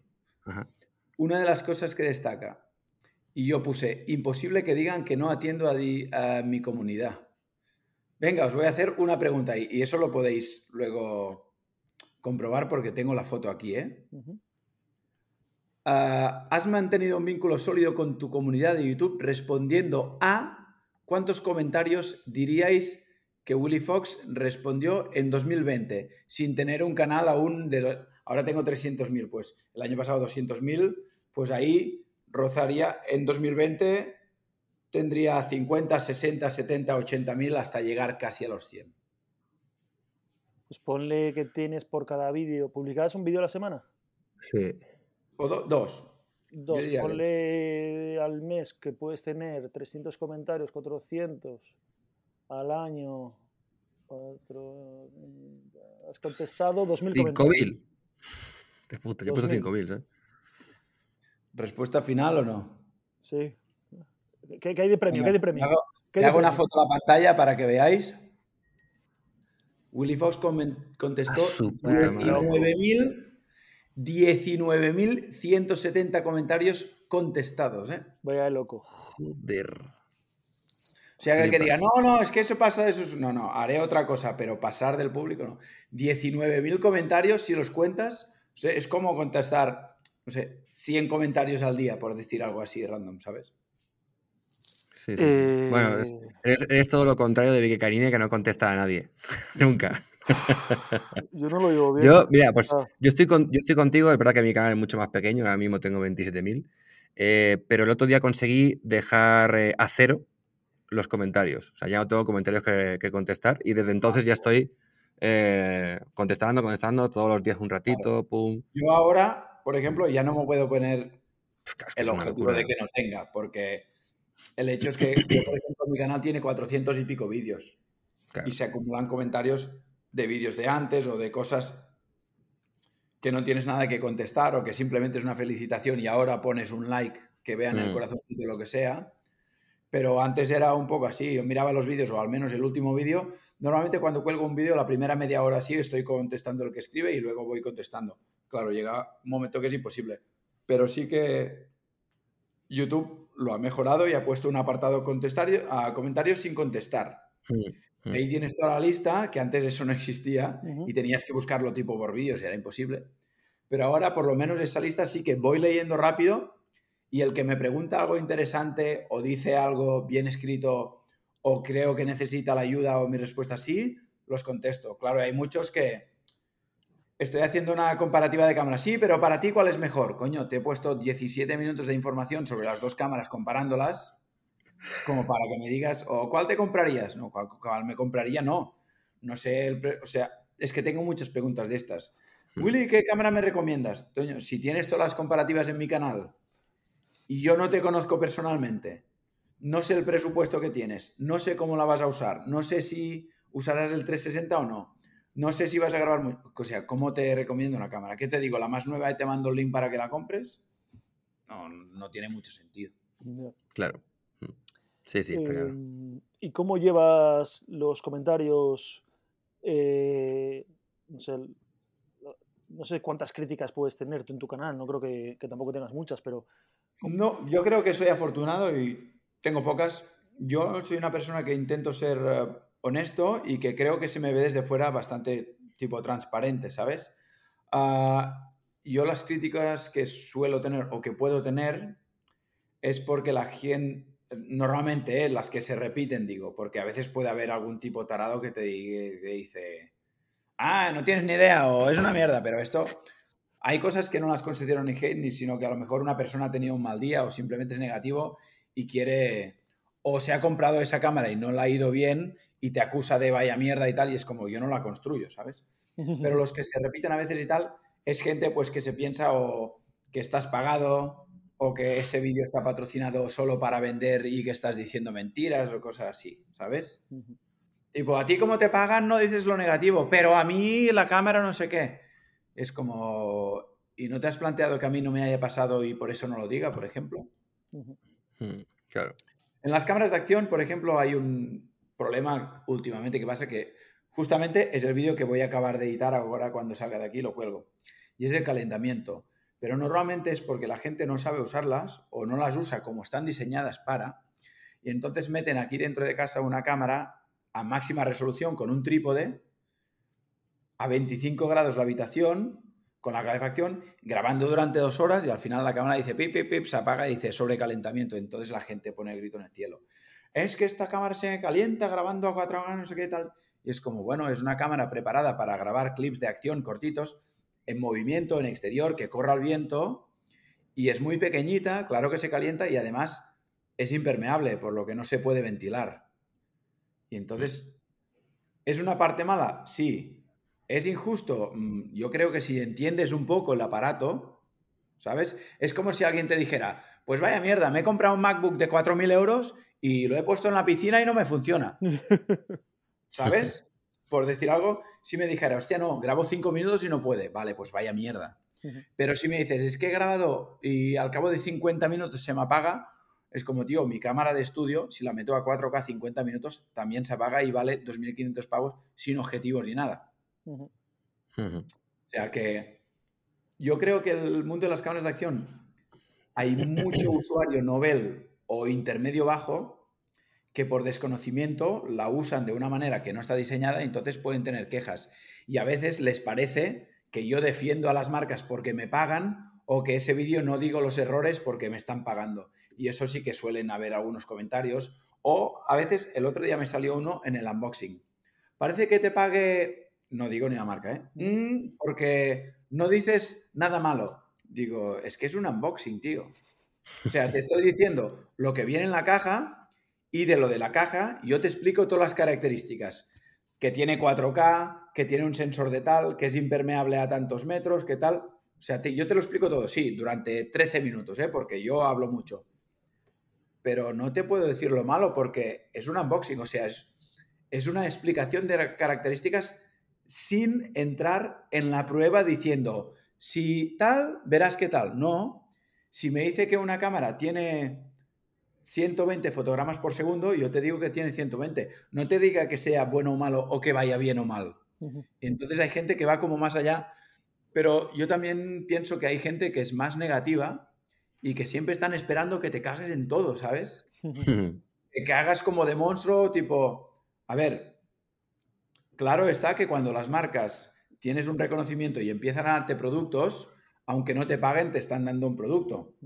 Yo intento ser justo, pero también es obvio que a mí no me van a dar un producto y voy a ponerlo por el suelo a criticar sin ton ni son todo el rato. Primero porque entonces lo que haría es llamar a la compañía y decir, oye, el producto que me has dado no me gusta, creo que no va bien y no lo voy a hacer. ¿Por qué? Porque voy a hablar mal y vas a perder clientes. Y entonces no hago ese vídeo. Pero normalmente las cosas que hablo bien suele ser porque me gustan y porque nuestras opiniones siempre son subjetivas. Tú no eres un ordenador. Entonces, si yo uso un iPhone, por ejemplo, cada día y digo, es que el iPhone va muy bien porque las cámaras tal, tal, tal, y uno te dice, pues vaya mierda, un iPhone hace lo mismo, pero vale el doble de precio. Al final no es que él esté equivocado o yo esté equivocado. No, son opiniones subjetivas y yo siempre que explico cosas intento mostrar la imagen de lo que estoy hablando para que sea demostrable y comprobable. Entonces, bueno, podemos opinar distinto, pero hay gente que va un poquito más allá y siempre buscando, ¿sabes? Pinchando tipo... Me acuerdo hace poco, que hice un vídeo de un dron y cuando hablaba de la transmisión de las gafas, dije que la transmisión era a 50 megabytes por segundo. Y no es megabytes, es megabits, porque son cosas distintas. Pero es una letra. Y estás manejando 15 minutos de información en 5 vídeos y uno me puso, son megabits, no megabytes, vaya vergüenza. Y le dije, literalmente, así educado, pero, hostia, tienes 15 minutos de información y me vas a venir a buscar que me he equivocado en una letra de pronunciación. Punto. Y le puse, no me gustaría ser tu mujer. Como diciendo, en tu casa puedes hacer todo bien, pero... Y el tío además se indignó. ¿Qué pasa? Es que no se te puede decir lo que haces mal, solo lo que haces bien. Y le dije, para. No has dicho nada que haga bien.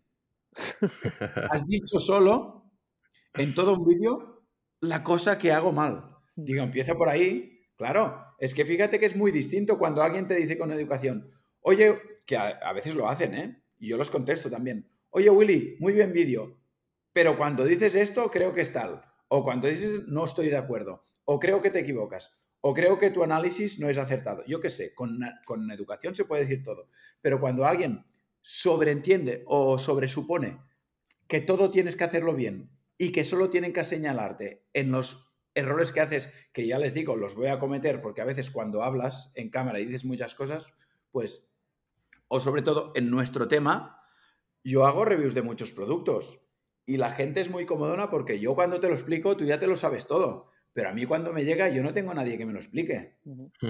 Yo tengo que aprenderlo y deducirlo, memorizarlo, escribirlo y decírtelo. Entonces, te equivocas a veces en algunas cosas. En una GoPro es raro que me equivoque porque me las conozco de pe a pa.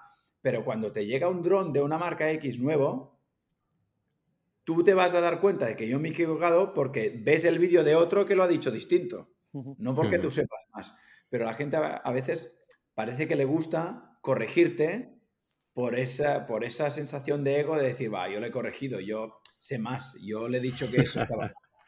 Entonces, bueno, es que a veces yo normalmente paso bastante, pero a veces no puedo evitar contestar porque también pienso que les tienes que meter en su sitio y decir, oye, chaval.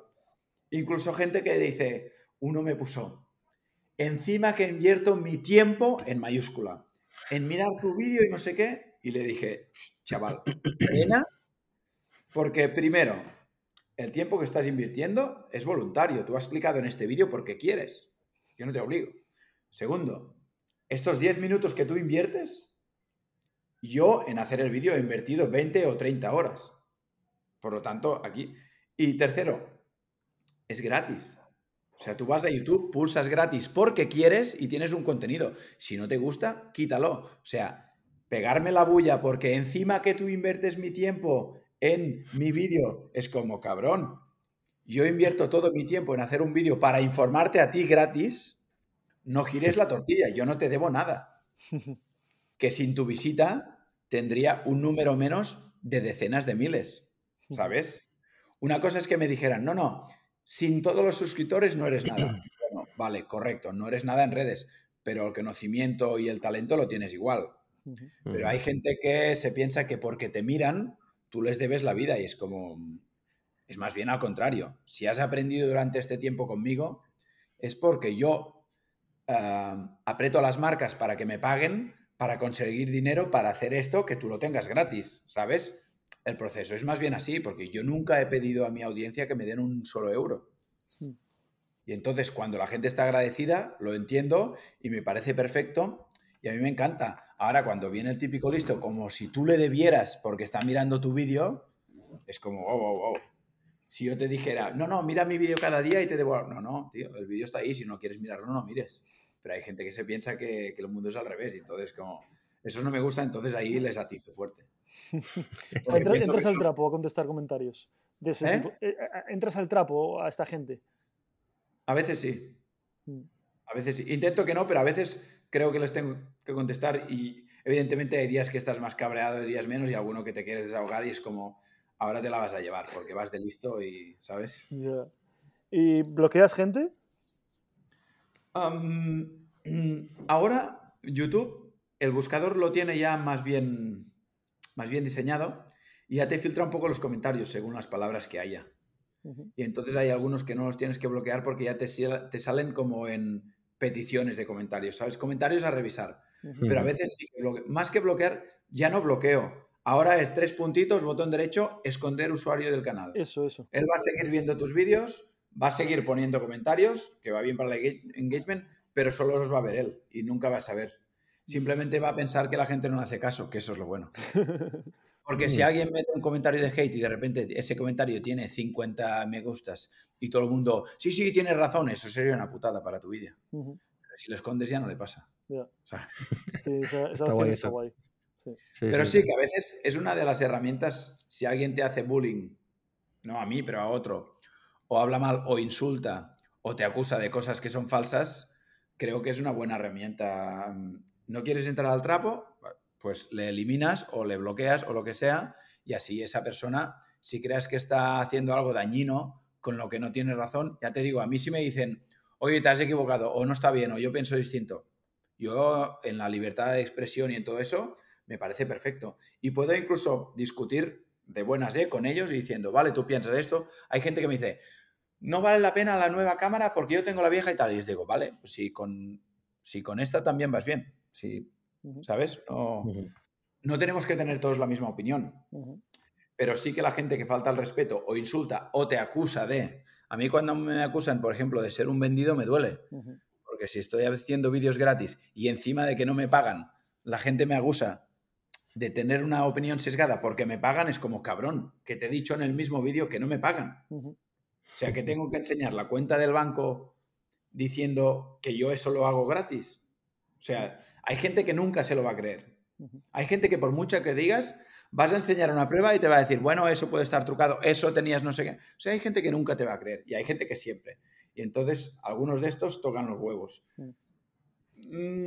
También pienso que es como está estructurado el cerebro humano, tío. Y la gente que nos está oyendo, si no tienen redes, te aseguro que por muy fuerte que seas o por muy popular, lees 200 comentarios y 195 son buenos, 3 normal y 1 hay malo, y tú te vas a dormir con ese comentario malo en la cabeza, ¿eh? Te lo garantizo, ¿eh? Sí.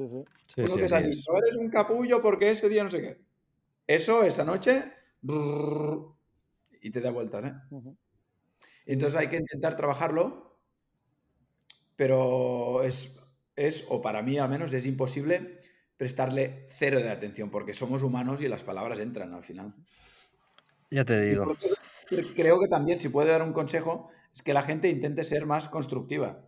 O sea, si a alguien no te gusta, no lo mires o lo quitas, no le des atención. O si alguien se equivoca, se lo puedes decir. Pero eso de ir siempre corrigiendo o buscando lo malo y tal es como... Nadie somos perfectos y todo el mundo hace lo bien que puede. Claro, entonces... que te digan cosas en plan, antes molabas. Cosas así. Que es como, Dios. Claro, antes cuando eras un cara... Pero eso es la típica falacia de que todo tiempo pasado era mejor. Sí. Antes las reviews estaban bien, ahora como te pagan, ya no son tal. Si es como yo veo las reviews de antes y era un niño con una cámara que decía lo que sabía, pero ahora sé 15 veces más, la review es mejor y tengo muchos más motivos. Lo que pasa es que parece que antes estaba más... Bueno. Ya, está claro. Sí. Nada, en fin. Oye, yo tengo una pregunta, porque me está pasando últimamente. No, es que es una duda realmente técnica, más bien. Pero cuando tú contestas un comentario, ¿te pueden volver a contestar? Claro. Sí. Es que Se yo abre antes como eso... te van contestando y puede haber 28 respuestas a ese comentario. Pero no solo tú, ¿eh? Cualquier persona puede responder a cualquier respuesta de esas, ¿eh? Claro, pero es que yo antes eso lo veía y ahora no veo las respuestas. No sé dónde están. ¿Las tuyas o cuáles? Las respuestas, cuando yo contesto un comentario, la respuesta que a lo mejor esa persona ha podido hacerme a ese comentario. Igual es que no te No. responden. Ya. A veces te salta el aviso, pero te salta el aviso, ves el comentario y vas ahí y no está. Pues si no, a lo mejor es que no han respondido, quién sabe. Hostia, pero A es lo muy mejor raro porque no ellos me pasa, no tienen- no me pasa nunca. Ya. A lo mejor la gente no tiene los avisos activados de comentarios y simplemente O sea, no les llega que les has contestado. No sé, ¿eh? es que no sé, revisaré, porque es que antes sí lo hacía, Lo que se pero... puede que se hace, segurísimo, ¿eh? Es que ya te digo que antes sí lo hacía, pero ahora es como... no sé, qué raro. Y o sea, hace meses que no me pasa. Digo, Ya. no sé. Y claro, a veces es raro porque a veces sí se abre un hilo que puede ser interesante o que una duda que te ha dicho alguien, tú la has contestado y dices, bueno, a ver si me contesta, pero no veo las respuestas ya, no sé. En fin, quién sabe, lo revisaré. Con todo eso quiero decir, es que parecía a lo mejor incluso un poco negativo, pero como he dicho, el número de comentarios que suelen ser, o sea, la gran inmensa mayoría de gente es positiva, ¿eh? Yo el feedback que recibo en YouTube y en Internet en general, la gran mayoría son positivos, gente agradecida, gente súper maja, gente, o sea, mira, voy a clicar en comentarios y te voy a leer un poco por orden los primeros que hay, ¿vale? Porque he puesto Bueno, que me ha llegado aquí los no sé si 300.000. Adro te ha avisado que tienes que traer un comentario en concreto. Sí, me dijo. Bueno, he sacado algunos de los que he dicho aquí eran concretos de que me dijeran. Ajá. Pero quieres traer uno porque se puede, depende del día, traemos alguno Sí. para zurrar, alguno para cosas buenas, entonces, ¿qué te apetece compartir? Porque aquí A ver, usamos de terapia nosotros. es que ya que estamos de celebración, creo que es mejor compartir algo bueno, tío. Venga, vale. Dale. Sí, porque, ¿sabes? El comentario que traigo yo hoy... Bueno, venga. En este mundo de Internet, pienso que también soy responsable, en parte, de transmitir ese que a mucha gente me lo destaca, ¿eh? Esa alegría, esa buena vibra, ese buen rollo. Entonces, intentar dar menos importancia a todos los haters que a veces tienen protagonismo y no deberían, y en cambio dar más protagonismo a esa gente que siempre está ahí, siempre comenta, te dicen cosas buenas, ¿sabes? Sí, yo estoy de acuerdo, Lo que pasa es que usamos esta sección un poco de terapia nosotros para descargar. Ya. Porque a veces como que, para que no se quede dentro, echar el pus para afuera. Ah, ya. Pues Bueno, venga, ¿quién le da...? si tienes alguno por ahí que quieras comentar. A ver, mira. Es que hace poco alguien me insultó. Ah, esos dos gustan. Sí. Ah, mira. Te voy a decir alguno porque eso os hace gracia porque es como mucha indignación. No sé si sabéis, yo trabajo con Epidemic Sound, que es la empresa de que nos proporciona la música, y hace poco abrieron mercado en México. Y entonces hicieron la traducción a la página al español, lo adaptaron a la moneda también de México para que pudieran comprar más barato, para que pudieran haber más creadores españoles. Y yo estuve trabajando con ellos y fui la cara visible del anuncio. Entonces yo grabé el anuncio y ellos lo han emitido por todo YouTube. Y cuando te digo lo han emitido es que he salido en millones de vídeos y la gente me decía, hostia, sales, tal. Y como salía mucho, supongo que hay gente que se indignaba como en la tele y a veces alguno me buscaba y me abría en Instagram y me acuerdo alguno, me cago en tu puta madre y el puto anuncio de Epidemic Sound, me tienes hasta los cojones. ¿En serio? Te lo juro. Y no fue uno, fueron 2 o 3 o 4, pero al cabo del tiempo, tipo gente que estaba indignada y al final es lo que ves, es una crítica como sin sentido. Te sale un anuncio, pues, tío, sáltalo o cómprate el YouTube Premium que no te salen anuncios. Es como, yo entiendo que se te puede hacer pesado, pero si eres un poco listo y ves que es para una empresa, no lo decido yo cuando se pone, sino la empresa. Y yo simplemente he puesto la cara ahí, ¿sabes? He hablado.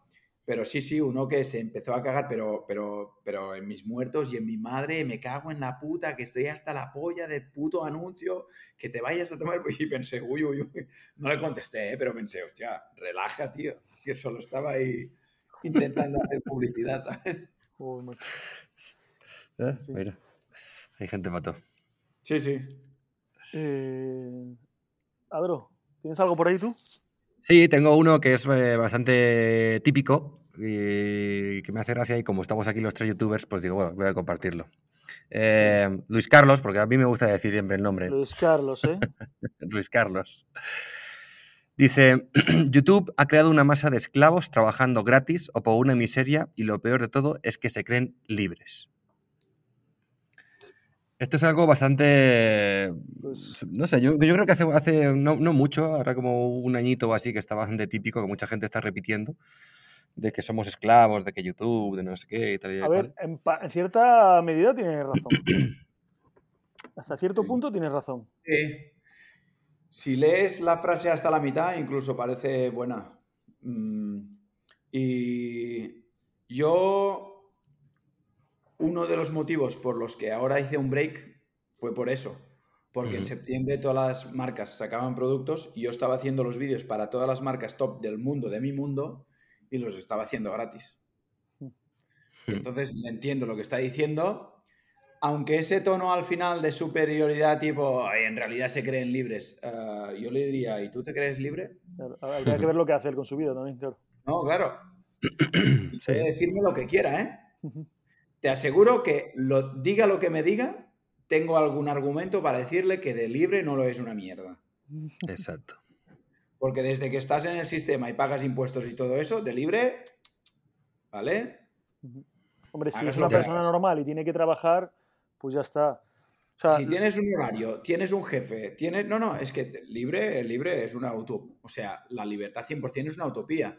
Y entonces, en la primera parte de la frase creo que hay bastante razón, porque al final es un gigante que tiene a todos los otros collados hasta el fondo, que nos pagan poco por lo que es. Eso es solo YouTube, ¿eh?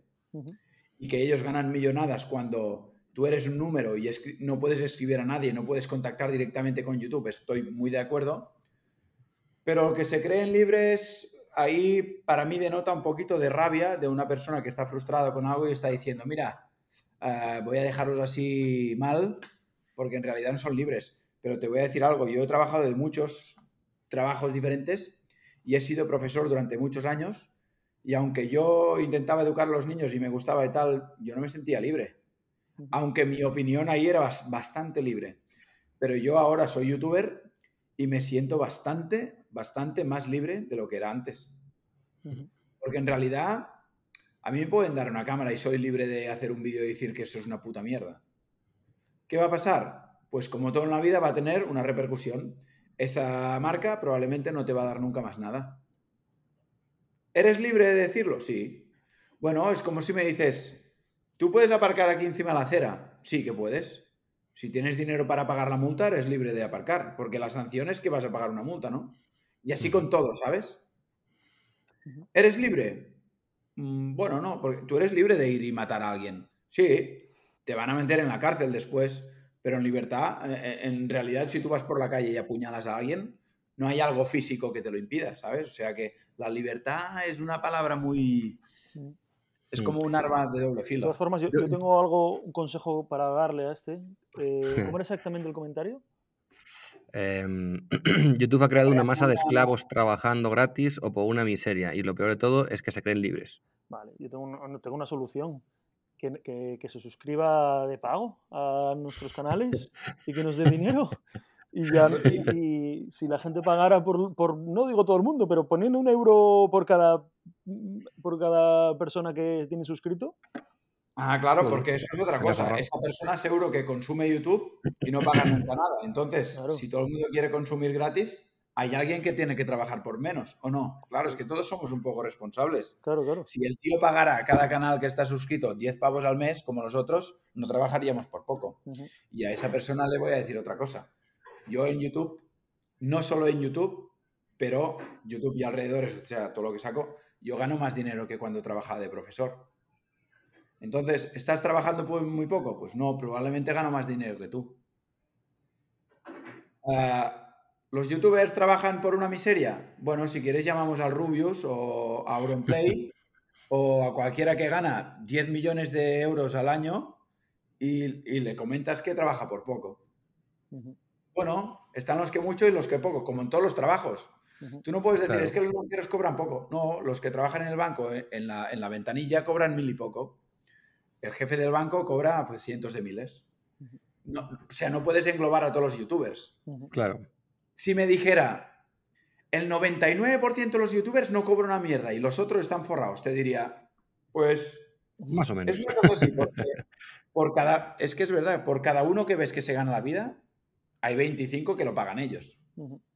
Pero claro, en el momento que dices, es que todos estos ganan poco, mira, yo te puedo empezar a poner nombres de youtubers que ganan 10 veces más que lo que gana este pavo y me da igual de lo que trabaje. ¿Sabes? Sí, a mí lo que me hace gracia es que se queje. Es como, ¿de qué te quejas? Si yo creo que aquí está mezclando como a lo mejor es youtuber y está cabreado. Igual es eso, puede sí. ser. Pero ya habla en tercera persona.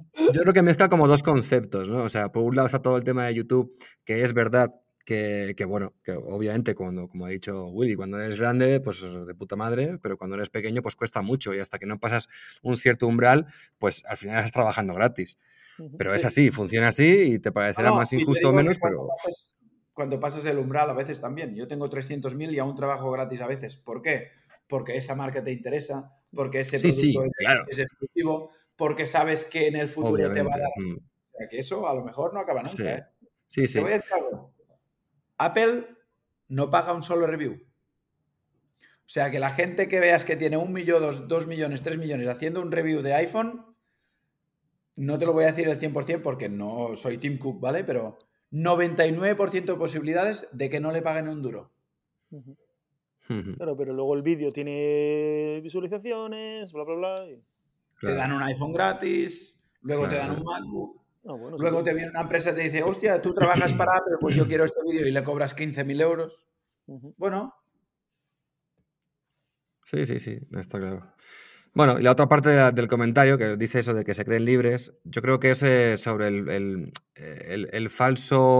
la falsa imagen que se ha creado con los influencers, con los youtubers, con este rollo de que no trabajamos, o el concepto de se ponen a grabar y ya está, y todo este rollo.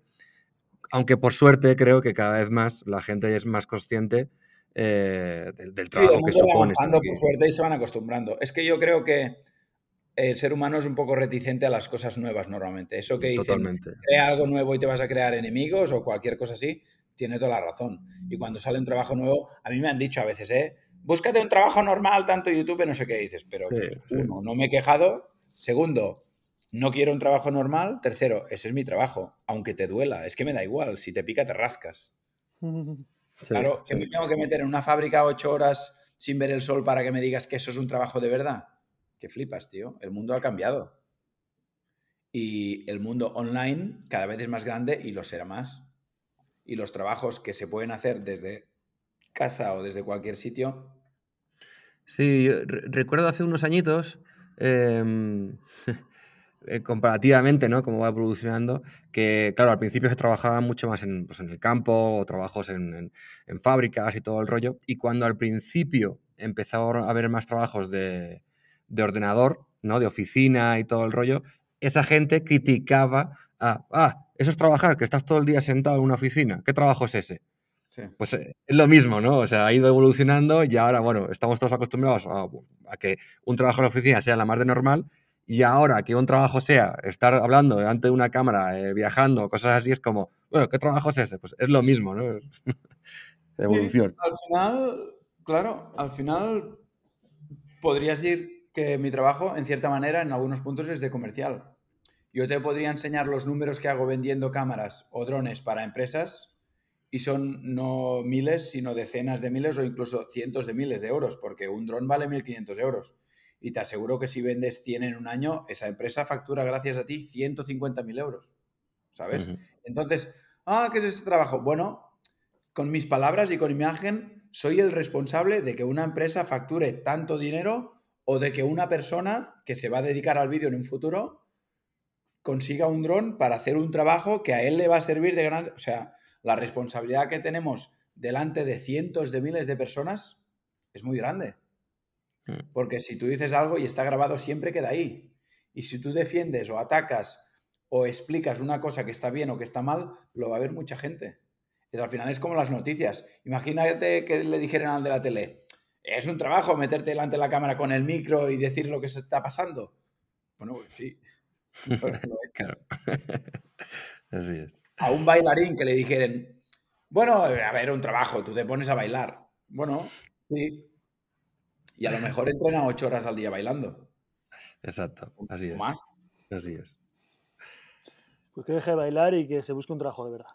Claro. Es eso de andar bailando Es por eso ahí. de dar 4 pasitos en un escenario. Daba saltitos ahí, hombre, venga. Sí, eso es de búscate un trabajo de verdad. Hay muchos comentarios también. El otro día uno me decía algo así que ¿cuándo dejarás de creerte Peter Pan o algo así? Era como, bueno. Sí. Yo lo que flipo con la gente es cuándo dejarás de meterte en la vida de los demás y preocuparte de la tuya. Sí. Sí.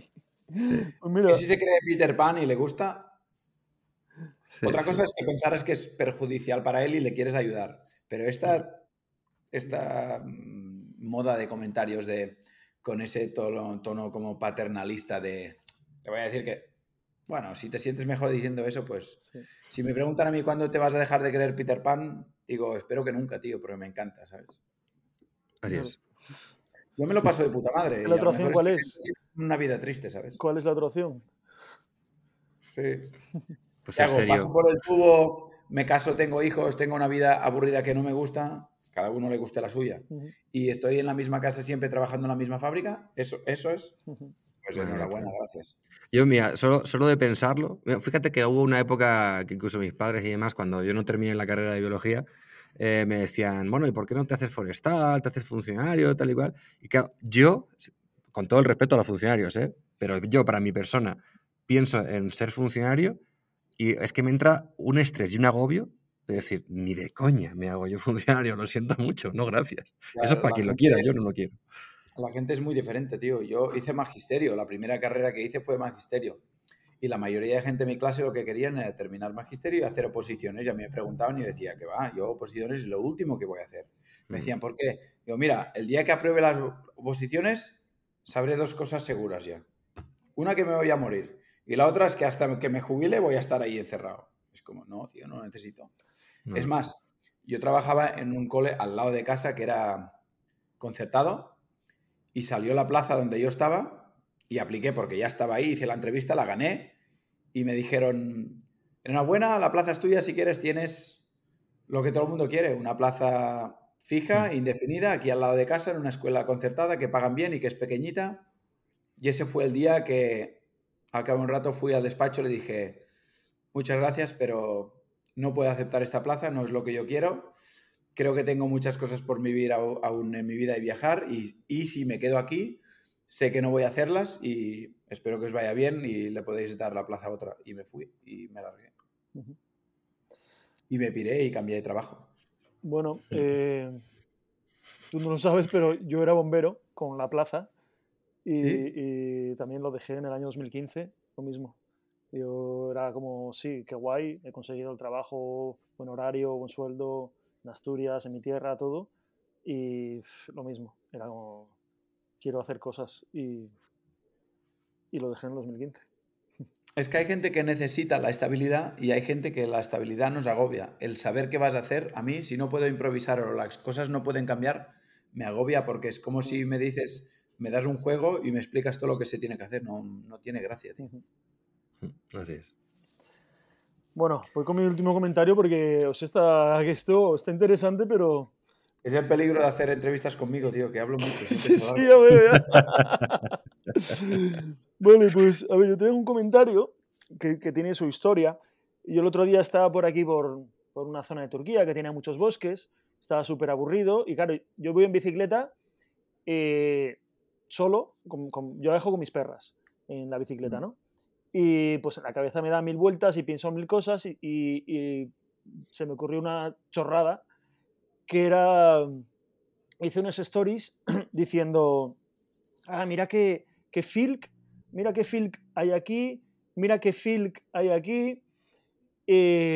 Claro, nadie sabía lo que es un filk, porque me lo acababa de inventar, pero la idea era, pues, a ver qué pasaba, por un poco de cachondeo.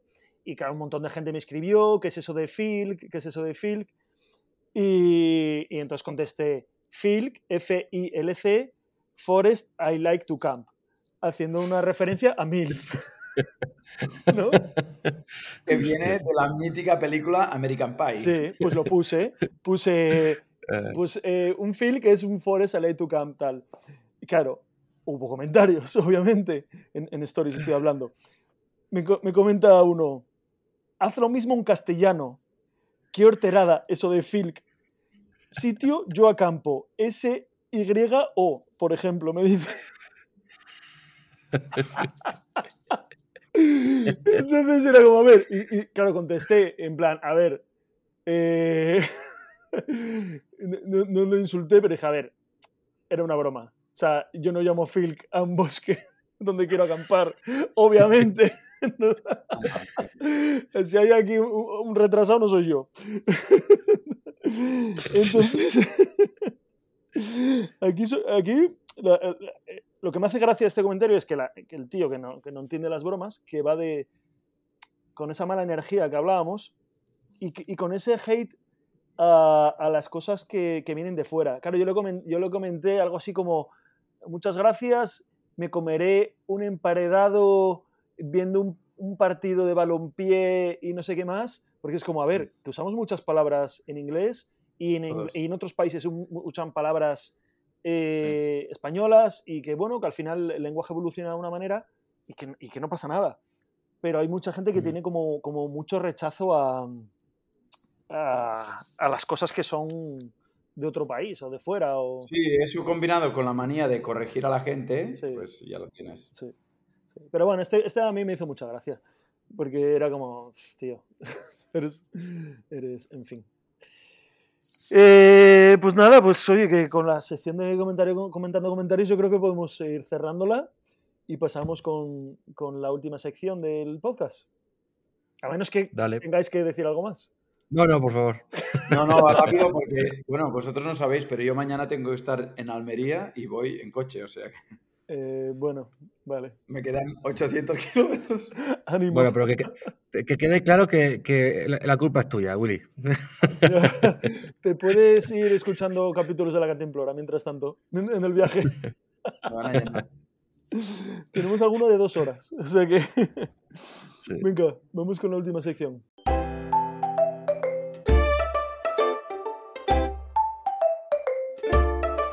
La recomendación. Bueno, esa última sección, acabamos el podcast ya, la sección en la que recomendamos algo que queramos recomendar. Yo he tenido que hacer un esfuerzo esta semana para no pensar algo de comer, para recomendar. ¿Tenéis alguna recomendación vosotros por ahí?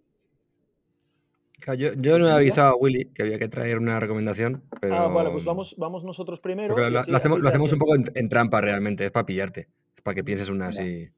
Vale, algo No te preocupes, estoy acostumbrado a improvisar. Claro, Tío. puedes recomendar una cámara. ¿Qué cámara, ¿Qué cámara te me compraría? comprarías? Recomiéndame una. Entonces, Me compraría una red de cine. sí, Y el que no pueda pagarla, mira, pues seguirá Action. siendo un sueño. Action Cam. Adro, ¿tienes alguna cosilla por ahí? La verdad que no la estoy pensando en estos momentos, tío. Vale, Es pues que se me olvida. voy tirando yo. Esta sección se me olvida siempre. Sí, yo lo he improvisado también sobre la marcha. O sea que... A ver, yo quiero recomendar el último libro que he leído.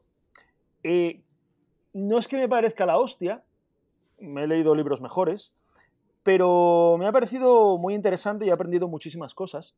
El libro se llama Que vuelva el rey y se pone aquí la nueva ciencia de resucitar especies. Es un libro de biología, genética, clonación. Que vuelva el rey, en la portada sale Elvis Presley montado en un Tyrannosaurus Rex. Está guay la portada. Y habla de clonación y si se pueden o no clonar dinosaurios, si se pueden o no clonar especies que están extintas, si se pueden clonar neandertales, si se pueden clonar a Elvis. Entonces, la verdad que he aprendido muchas cosas que igual no me sirven para nada en la vida, pero me ha parecido interesante el libro. Entonces, bueno, si a alguien le gusta el tema de genética, biología y estas cosillas, pues que vuelva el rey. Ya os digo que tampoco es que sea la hostia. Está bien. Bueno, el libro. Le doy un 8. Le doy. Bien. Bueno, está guay. Bueno, yo voy a... Como yo normalmente nunca me he probado esta sección, la verdad que me cuesta bastante, porque claro, las buenas recomendaciones típicas estas de vida ya las dimos al principio. Entonces ahora voy improvisando según lo que me va pasando. Entonces, voy a contar algo que me ha pasado esta semana. Y es que, bueno, me estoy desenganchando del azúcar. Como muchos ya sabéis, estoy enganchadísimo al azúcar. Yo me estoy enganchando. Me estoy desenganchando. Yo lo hice una vez y es duro, ¿eh? Joder, que sí, Arturo, es que es una puta droga, que eso es lo peor. Muy fácil recaer. Entonces, llevaba como, no sé, bastante, o sea, llevo mucho tiempo sin comer realmente mucho, de vez en cuando pues alguna cosita, tal, pero poco. Y esta semana me fui a merendar a una cafetería que aquí por el centro de San Luis Potosí, así muy mona, muy mexicana, muy chula, y me pedí, bueno, pues yo qué sé, un crepe con no sé qué, que tenía Oreo, Nutella, yo qué sé, eso era una puta bomba. Uf. Total, que lo comí, estaba muy bueno, pero casi muero, tío. O sea, creo que mi cuerpo había tenido tiempo que no comía tanta azúcar que de repente fue como, Dios. Empecé a sentir... Me sentí fatal, me sentía hinchado, toda la tarde mal, dormí mal, al día siguiente... Vamos, y además te sientes mal psicológicamente porque te has pasado por el forro el dejar el azúcar y eso... Totalmente. Así eso que... Cuando lo dejara me pasó también, ¿eh? Mi recomendación es ser fuertes. Y si pecáis, pecar menos. Joder. Sé fuerte. Aquí el otro día... Es jodido. Claro, aquí hay unos dulces increíbles aquí en Turquía. Y el otro día conocí a un señor que tenía unas abejas y me invitó ahí a un té y tal, y de repente saca un plato así enorme con panales de abeja, o sea, con la miel y todo. Y dale, come. Y saca un tenedor y empieza a coger cachos del panal y metérselos en la boca, pero enormes. Y yo, ¿qué hace este loco? Y dice, come. Y cojo un cacho, me lo meto en la boca. Claro, imagínate meterte una cucharada de miel en la boca. Pega bastante. Y con el panal, que es como la cera. Y digo, pero esto se come también. Yo esto en España nunca lo había visto. En estos países sí que lo he visto en más sitios, pero en España no sé si vosotros lo habéis visto. Y se come el panal y todo, que es como la cera. Pero claro, te pega un chute de azúcar al cerebro que a mí me dolía la cabeza. Me metí 2 cucharadas y ya estaba. Y el tío se comió ahí medio plato de... Yo qué sé lo que habrá comido hoy de miel. O sea, es que yo creo que el cuerpo humano se puede llegar a acostumbrar, igual que los que fuman. Imagínate que vendes 2 paquetes de tabaco y no eres fumador, te mueres. Sí. Joder, tanto, Pero tío. el cuerpo cuando se va acostumbrando es como un azúcar. Yo me acuerdo que yo cuando salía del instituto me iba y me compraba al supermercado una caja de esas de 6 donuts de los grandes, que eran 4 más 2 de regalo, y me los comía uno detrás de otro, ¿eh? Y ahora cuando vas dejando te comes 6 donuts seguidos de chocolate y solo quieres que vomitar. Pero Sí. el cuerpo es capaz de acostumbrarse a casi todo, tío. Ya. Sí. Como los alcohólicos, vaya, que se meten 10 birras y van igual. Joder, aquí en México se bebe cerveza Vela, ¿eh? que flipas. Y yo, pero beben y están la mar de bien, como si nada. Y yo Sí. en plan, tío, yo no puedo más ya. Tanta Tranquilo. gente. Sí. Tienen buen aguante. Muy bien, Willy. ¿Tienes alguna recomendación tú por ahí? Yo la recomendación haría es que ya que estamos hablando de redes sociales y tal, lo que estoy haciendo, que es como una desconexión de redes sociales, creo que la gente lo debería probar y además voy a hacer un vídeo del experimento que he hecho, porque creo que necesitamos darnos cuenta de lo enganchados que estamos al móvil y a todo eso. Yo lo que he hecho es cogí todas las redes sociales y las puse en una carpeta del iPhone y puse out, como fuera, no las puedes tocar. Y llevo 20 días sin entrar ni a Instagram, ni a TikTok, ni nada de ello. Y eso ha hecho que entre menos al móvil, que esté más por la gente con la que estoy, que no tenga urgencia de cuando voy a los sitios tener que grabar stories porque no las puedo colgar. Y al final, por ejemplo, me compré una alarma, un despertador para poner en la habitación y así no tengo que entrar el móvil por la noche y cuando voy a dormir no puedo entrar el móvil y acabo durmiendo, me duermo antes y duermo mejor porque no tragas tanta pantalla por la noche.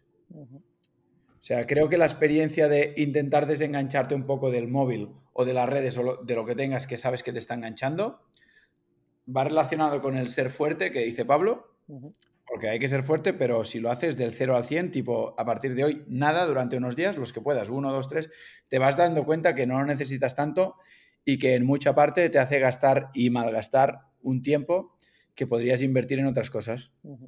Y yo prefiero invertirlo en hacer mis vídeos de YouTube, que son trabajo, que en mirar vídeos de los otros que normalmente son de entretenimiento dudoso, de corta duración, de estos que no te aportan nada y que te hacen gastar tiempo, ¿sabes? Sí. Pues mira, voy a recomendar... ¿Qué ibas a decir, Adro? No, que iba a añadir que cuando hice el viaje que hice primero de México a Alaska, en México, claro, es más barato y ahí sí tenía el móvil con internet y demás, pero luego en Estados Unidos, Canadá y Alaska no tenía internet en el móvil y aquello fue maravilloso, porque al final solo tenía internet cuando me acercaba a un sitio concretamente, a un Starbucks, a un, yo qué sé, donde hubiera wifi, para conectarme por trabajo, para escribir a mi familia y la experiencia fue increíble, o sea, de repente todo tu tiempo es para ti, no dependes del teléfono, ya ni siquiera redes sociales, era todo. No pero tengo que internet. fíjate que te concentras más, estás más tranquilo. Totalmente. Y de hecho Y mi eso se plan, tiene que vivir, ¿eh? sí, y me he hecho para cuando vuelva otra vez a viajar por Norteamérica, aunque ahora las tarifas son mejores, pero mi idea es seguir sin internet y voy a hacer lo mismo, es en plan, no, voy a estar viajando y cuando tenga wifi tendré y si no, no tengo. Punto. Yo es lo que hago siempre que viajo. He ido a Suiza 2 veces últimamente y no cojo tarjeta suiza. Me preparo un poquito los mapas antes, sé dónde voy, durante ese día no puedo hacer nada, solo filmar y lo hago entonces muy bien. Y cuando vuelvo, en todo caso, el restaurante por la noche, tienes un rato, lo miras todo y fuera. Y Exacto. cuando me iba a Asia, que iba solo, nunca en Asia he comprado una tarjeta de teléfono. O sea que me iba yo solo por Vietnam, por Tailandia y tal, sin nada, preguntando, y cuando llegaba al hotel tenía wifi, miraba los correos de ese día y los WhatsApps, lo respondía y hasta la mañana siguiente no tendría. Y eso va muy bien, ¿eh? Sí, Porque te es das cuenta increíble. de que cuando no lo tienes la posibilidad, las 3, 4 primeras, la mano te va sola al bolsillo para coger el móvil y al cabo de un rato ya no. Y te sientes más tranquilo. Sí, totalmente. Yo creo que te baja el estrés. Sí, yo quería recomendar un vídeo para la gente que esté interesada en esto, que se llama Ayuno de Dopamina. Es un canal de YouTube que es de un médico que se llama Doctor de la Rosa, Doctor La Rosa. La Y el rosa. vídeo se llama Ayuno de Dopamina. Ese es uno de los vídeos que voy a hacer, sí. Sí, ¿eh? Y, ostras, yo alguna vez lo he hecho porque así que he estado una temporada pues como más enganchado, que eso que dices tú, como el azúcar. Al final es como, hostia, tal, lo tienes tal. Y cuando lo dejas ahí de lado y lo dejas un poco apartado, joder, es que eres más productivo, estás... Sí, no sé. O sea que sí, buena recomendación. Sí, mi experimento este de redes también era para ver si trabajaba más, si sacaba más vídeos, ¿sabes? Si con el mismo tiempo hacía más cosas más productivas y gastaba menos en otras. Uh-huh. Sí. Y seguro que sí. Y sí, o sea, has sacado más tiempo para trabajar. Bueno, he cambiado bastantes cosas, he tomado decisiones que no había tomado. Me he cogido un editor y un chico que me ayuda a filmar, o sea, he hecho un cambio y he sacado 2-3 vídeos por semana y a camino de hacer más con más tranquilidad, sin ir a dormir a las 2 o las 3 de la mañana. O sea, me marcaba tipo 12 y media, paraba de editar, que también es otra, ¿sabes? Marcarte límites, porque si no trabajas 24 horas todo el día. Sí, tío. Sí, además es como...